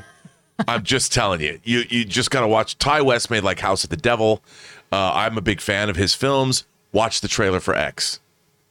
All right. I have no idea what this is about, but I will keep my eyes open. It's a horror movie. It sounds like it. And it's got the filthy in it. All right. Kevin Cow writes, just send my Batman video. Hope it's not too late. It was too late. Sorry, Kevin. Been watching since AMC days, and I work like 5 minutes away, and we have hot toys and pops. Wait. Are you giving away the hot toys? Wait, he works what? He does what? What? He works 5 minutes He works away. 5 minutes away from the AMC. Oh, okay. There's someplace that has And we have hot toys and pops. They was trying to bribe his way in. I want to, well, you know what? You can have my place. No. Can I have something for free? What are you going to give me? All right. Sorry about that, Kevin, but yeah, we have selected already. All right. Sam Fisher writes, one of three. What I think the Oscars should do to shorten the show is swap supporting actress and original song, and then the winner of original song gets to perform not all 5 songs. I do think the Oscars can get away with not televising short form and documentary, but things like makeup, production, design, and editing are important. But here's the problem. So you just told a bunch of filmmakers who have worked very hard and their life goal has been making films, and they get one of their short films nominated for Academy Award. Now you're telling them they're not important. So, I mean, this is the thing. Either we're saying that this in principle is a good idea to try, and it's just the specific categories that we object to, which, like even for me, like film editing, I consider one of the major categories. Like the major categories to me, Best Picture, Best Director, the 4 acting categories, the 2 different screenplay categories, cinematography, and editing. That to me are the major awards. And so I did do a little bit of a, whoa, wait a minute, film editing in there. All right. Like even I was like that. But are we saying in principle that we want to create a hierarchy of importance in these things, and then we're okay with the lower ones on our hierarchy poll being presented this way, but not the others? Or is it just in principle at all that they shouldn't be doing this at all? And I think that's a question we have to answer. No, I'm going to do you one better. Sure. I don't think short films should get Academy Awards at all. I don't think that they should get, I don't think they should be even a category. And the reason why is because who are we actually celebrating when we give a short film award? We're not celebrating the makeup artist that worked on it. We're not celebrating the actor. We're not celebrating the editor. We're only celebrating, I guess, who gets that? The director? The producer? I don't know who usually the producer director are one and the same with those. Yeah. Right, but that's what I'm saying is, like, when we're talking about the Academy Awards, we're focusing on the individual aspects of filmmaking that all come together to make a feature film. So when we're talking about the short category, we're not acknowledging the contributions of the individual filmmakers within those. It's just the project as a whole. I hear you, but then how would you define, would you still give awards to a foreign film? Yes, I'm talking a feature-length film. Because foreign films have been nominated for Best Picture. Well, of course, but I'm just saying, who would you give the foreign? You know what I mean? You're still not celebrating. Okay, but the amount of, like I said before, the amount of resources, the amount of time, the amount of money, the amount of people that go into making a short film, I just don't think that you can compare a short film to a feature-length film. And I think that short films are very powerful. I love going to see short film festivals. By the way, I should mention here, for those who don't know,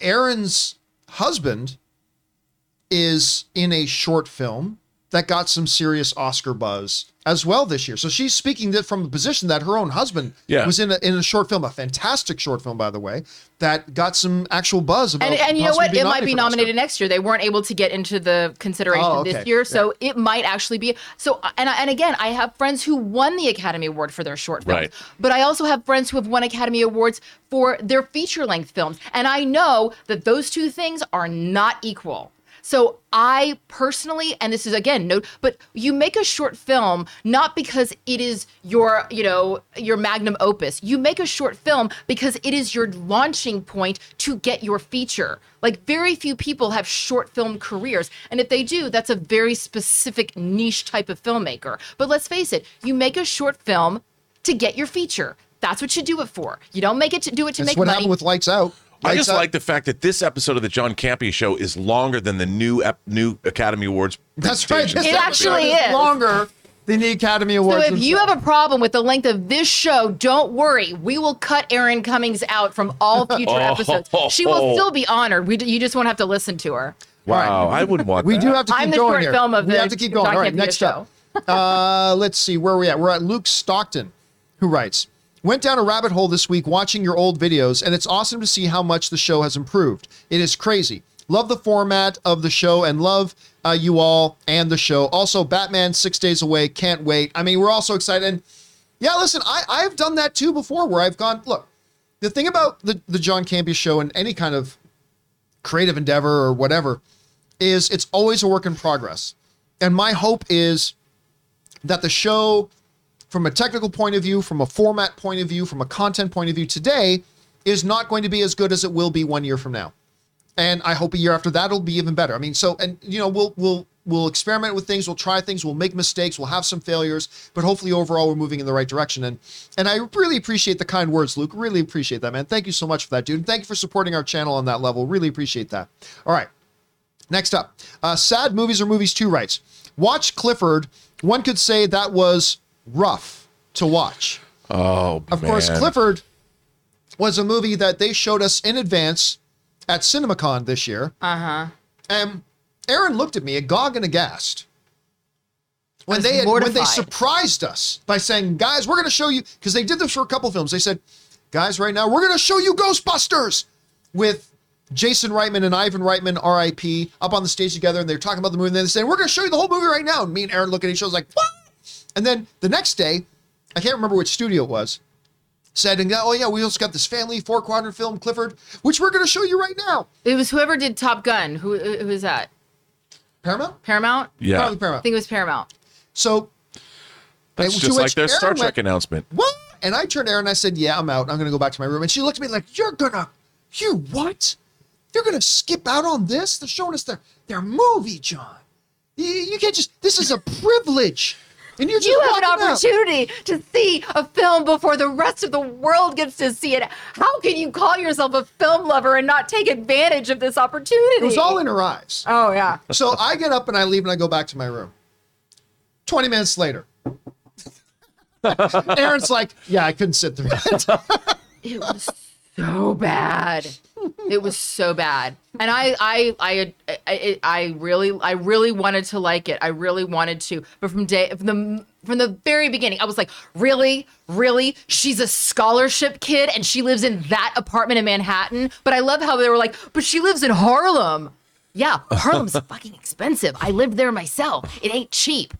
It didn't make sense. It was just horrible. I would have had so many script notes on that project. All right, next up, we got Raddest Nerd writes, I just hope the next 3 Kelvin Star Trek movies will have a good pre-planned story arc. Yeah, I mean, as contrasted to the Star Wars ones, which they went in and just kind of did whittly-do, whatever. We'll make it up as we go along. Yeah, I do hope they do that. They make announcements without having a script. Who's going to be planning them?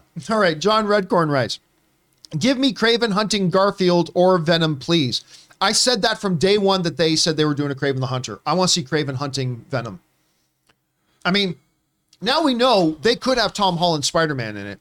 But at the time, I was just like all about, oh my God, what would be the ultimate prey for Craven the Hunter?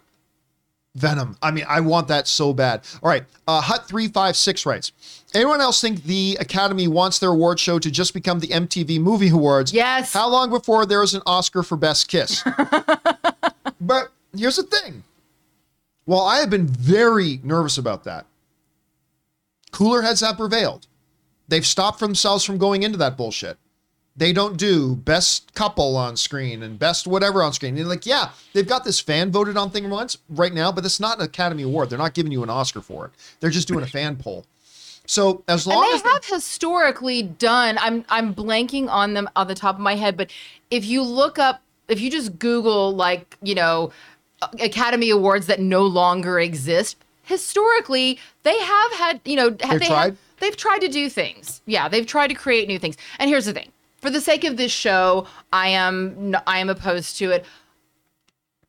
In 2 years, I may eat my words. I don't think I will, but I will say that I'm happy that they are at least flexible enough to not have the rigidity to stick to one thing. It keeps them relevant. It keeps the Academy part of an ever fluid film community. So I will say this, after all of my ranting and my raving, I do appreciate the fact that the Academy at least says, hey, you know what? Let's try some new things out. I appreciate the flexibility. I don't necessarily know if I agree with this move, but I do appreciate the fact that they're willing to try new things. And the best thing is, if it does turn out to be disastrous, if it does turn out to be a train wreck and a terrible idea, they'll change it back. They can change Well, it Amy back. Schumer is one of the hosts. Oh, jeez, don't even remind me Sorry. of that. I still cannot understand their hosting choices here. And I like the people they got hosting. I do. I do just too. don't think they're the right people to host. Not All right, anyway. together. Where are we at here? We're at Al Renshaw, who writes, Chris's car needs to be encased in a suit of armor. Yeah, pretty much. It really, really does. Especially if you saw the pictures that I saw. Anyway, Andy writes, Rob, I tried to shy. I tried to shill for you to get more money from Campia for your hot toys yesterday. Can you please safely let my family go now? LOL. Shh. It's quiet. You have to slide into my DMs. We'll work something out. All right. Harv's K writes, Fred Heschinger was terrific in White Lotus and the Fear Street movies. Still curious about Chameleon, will be skewing a bit young.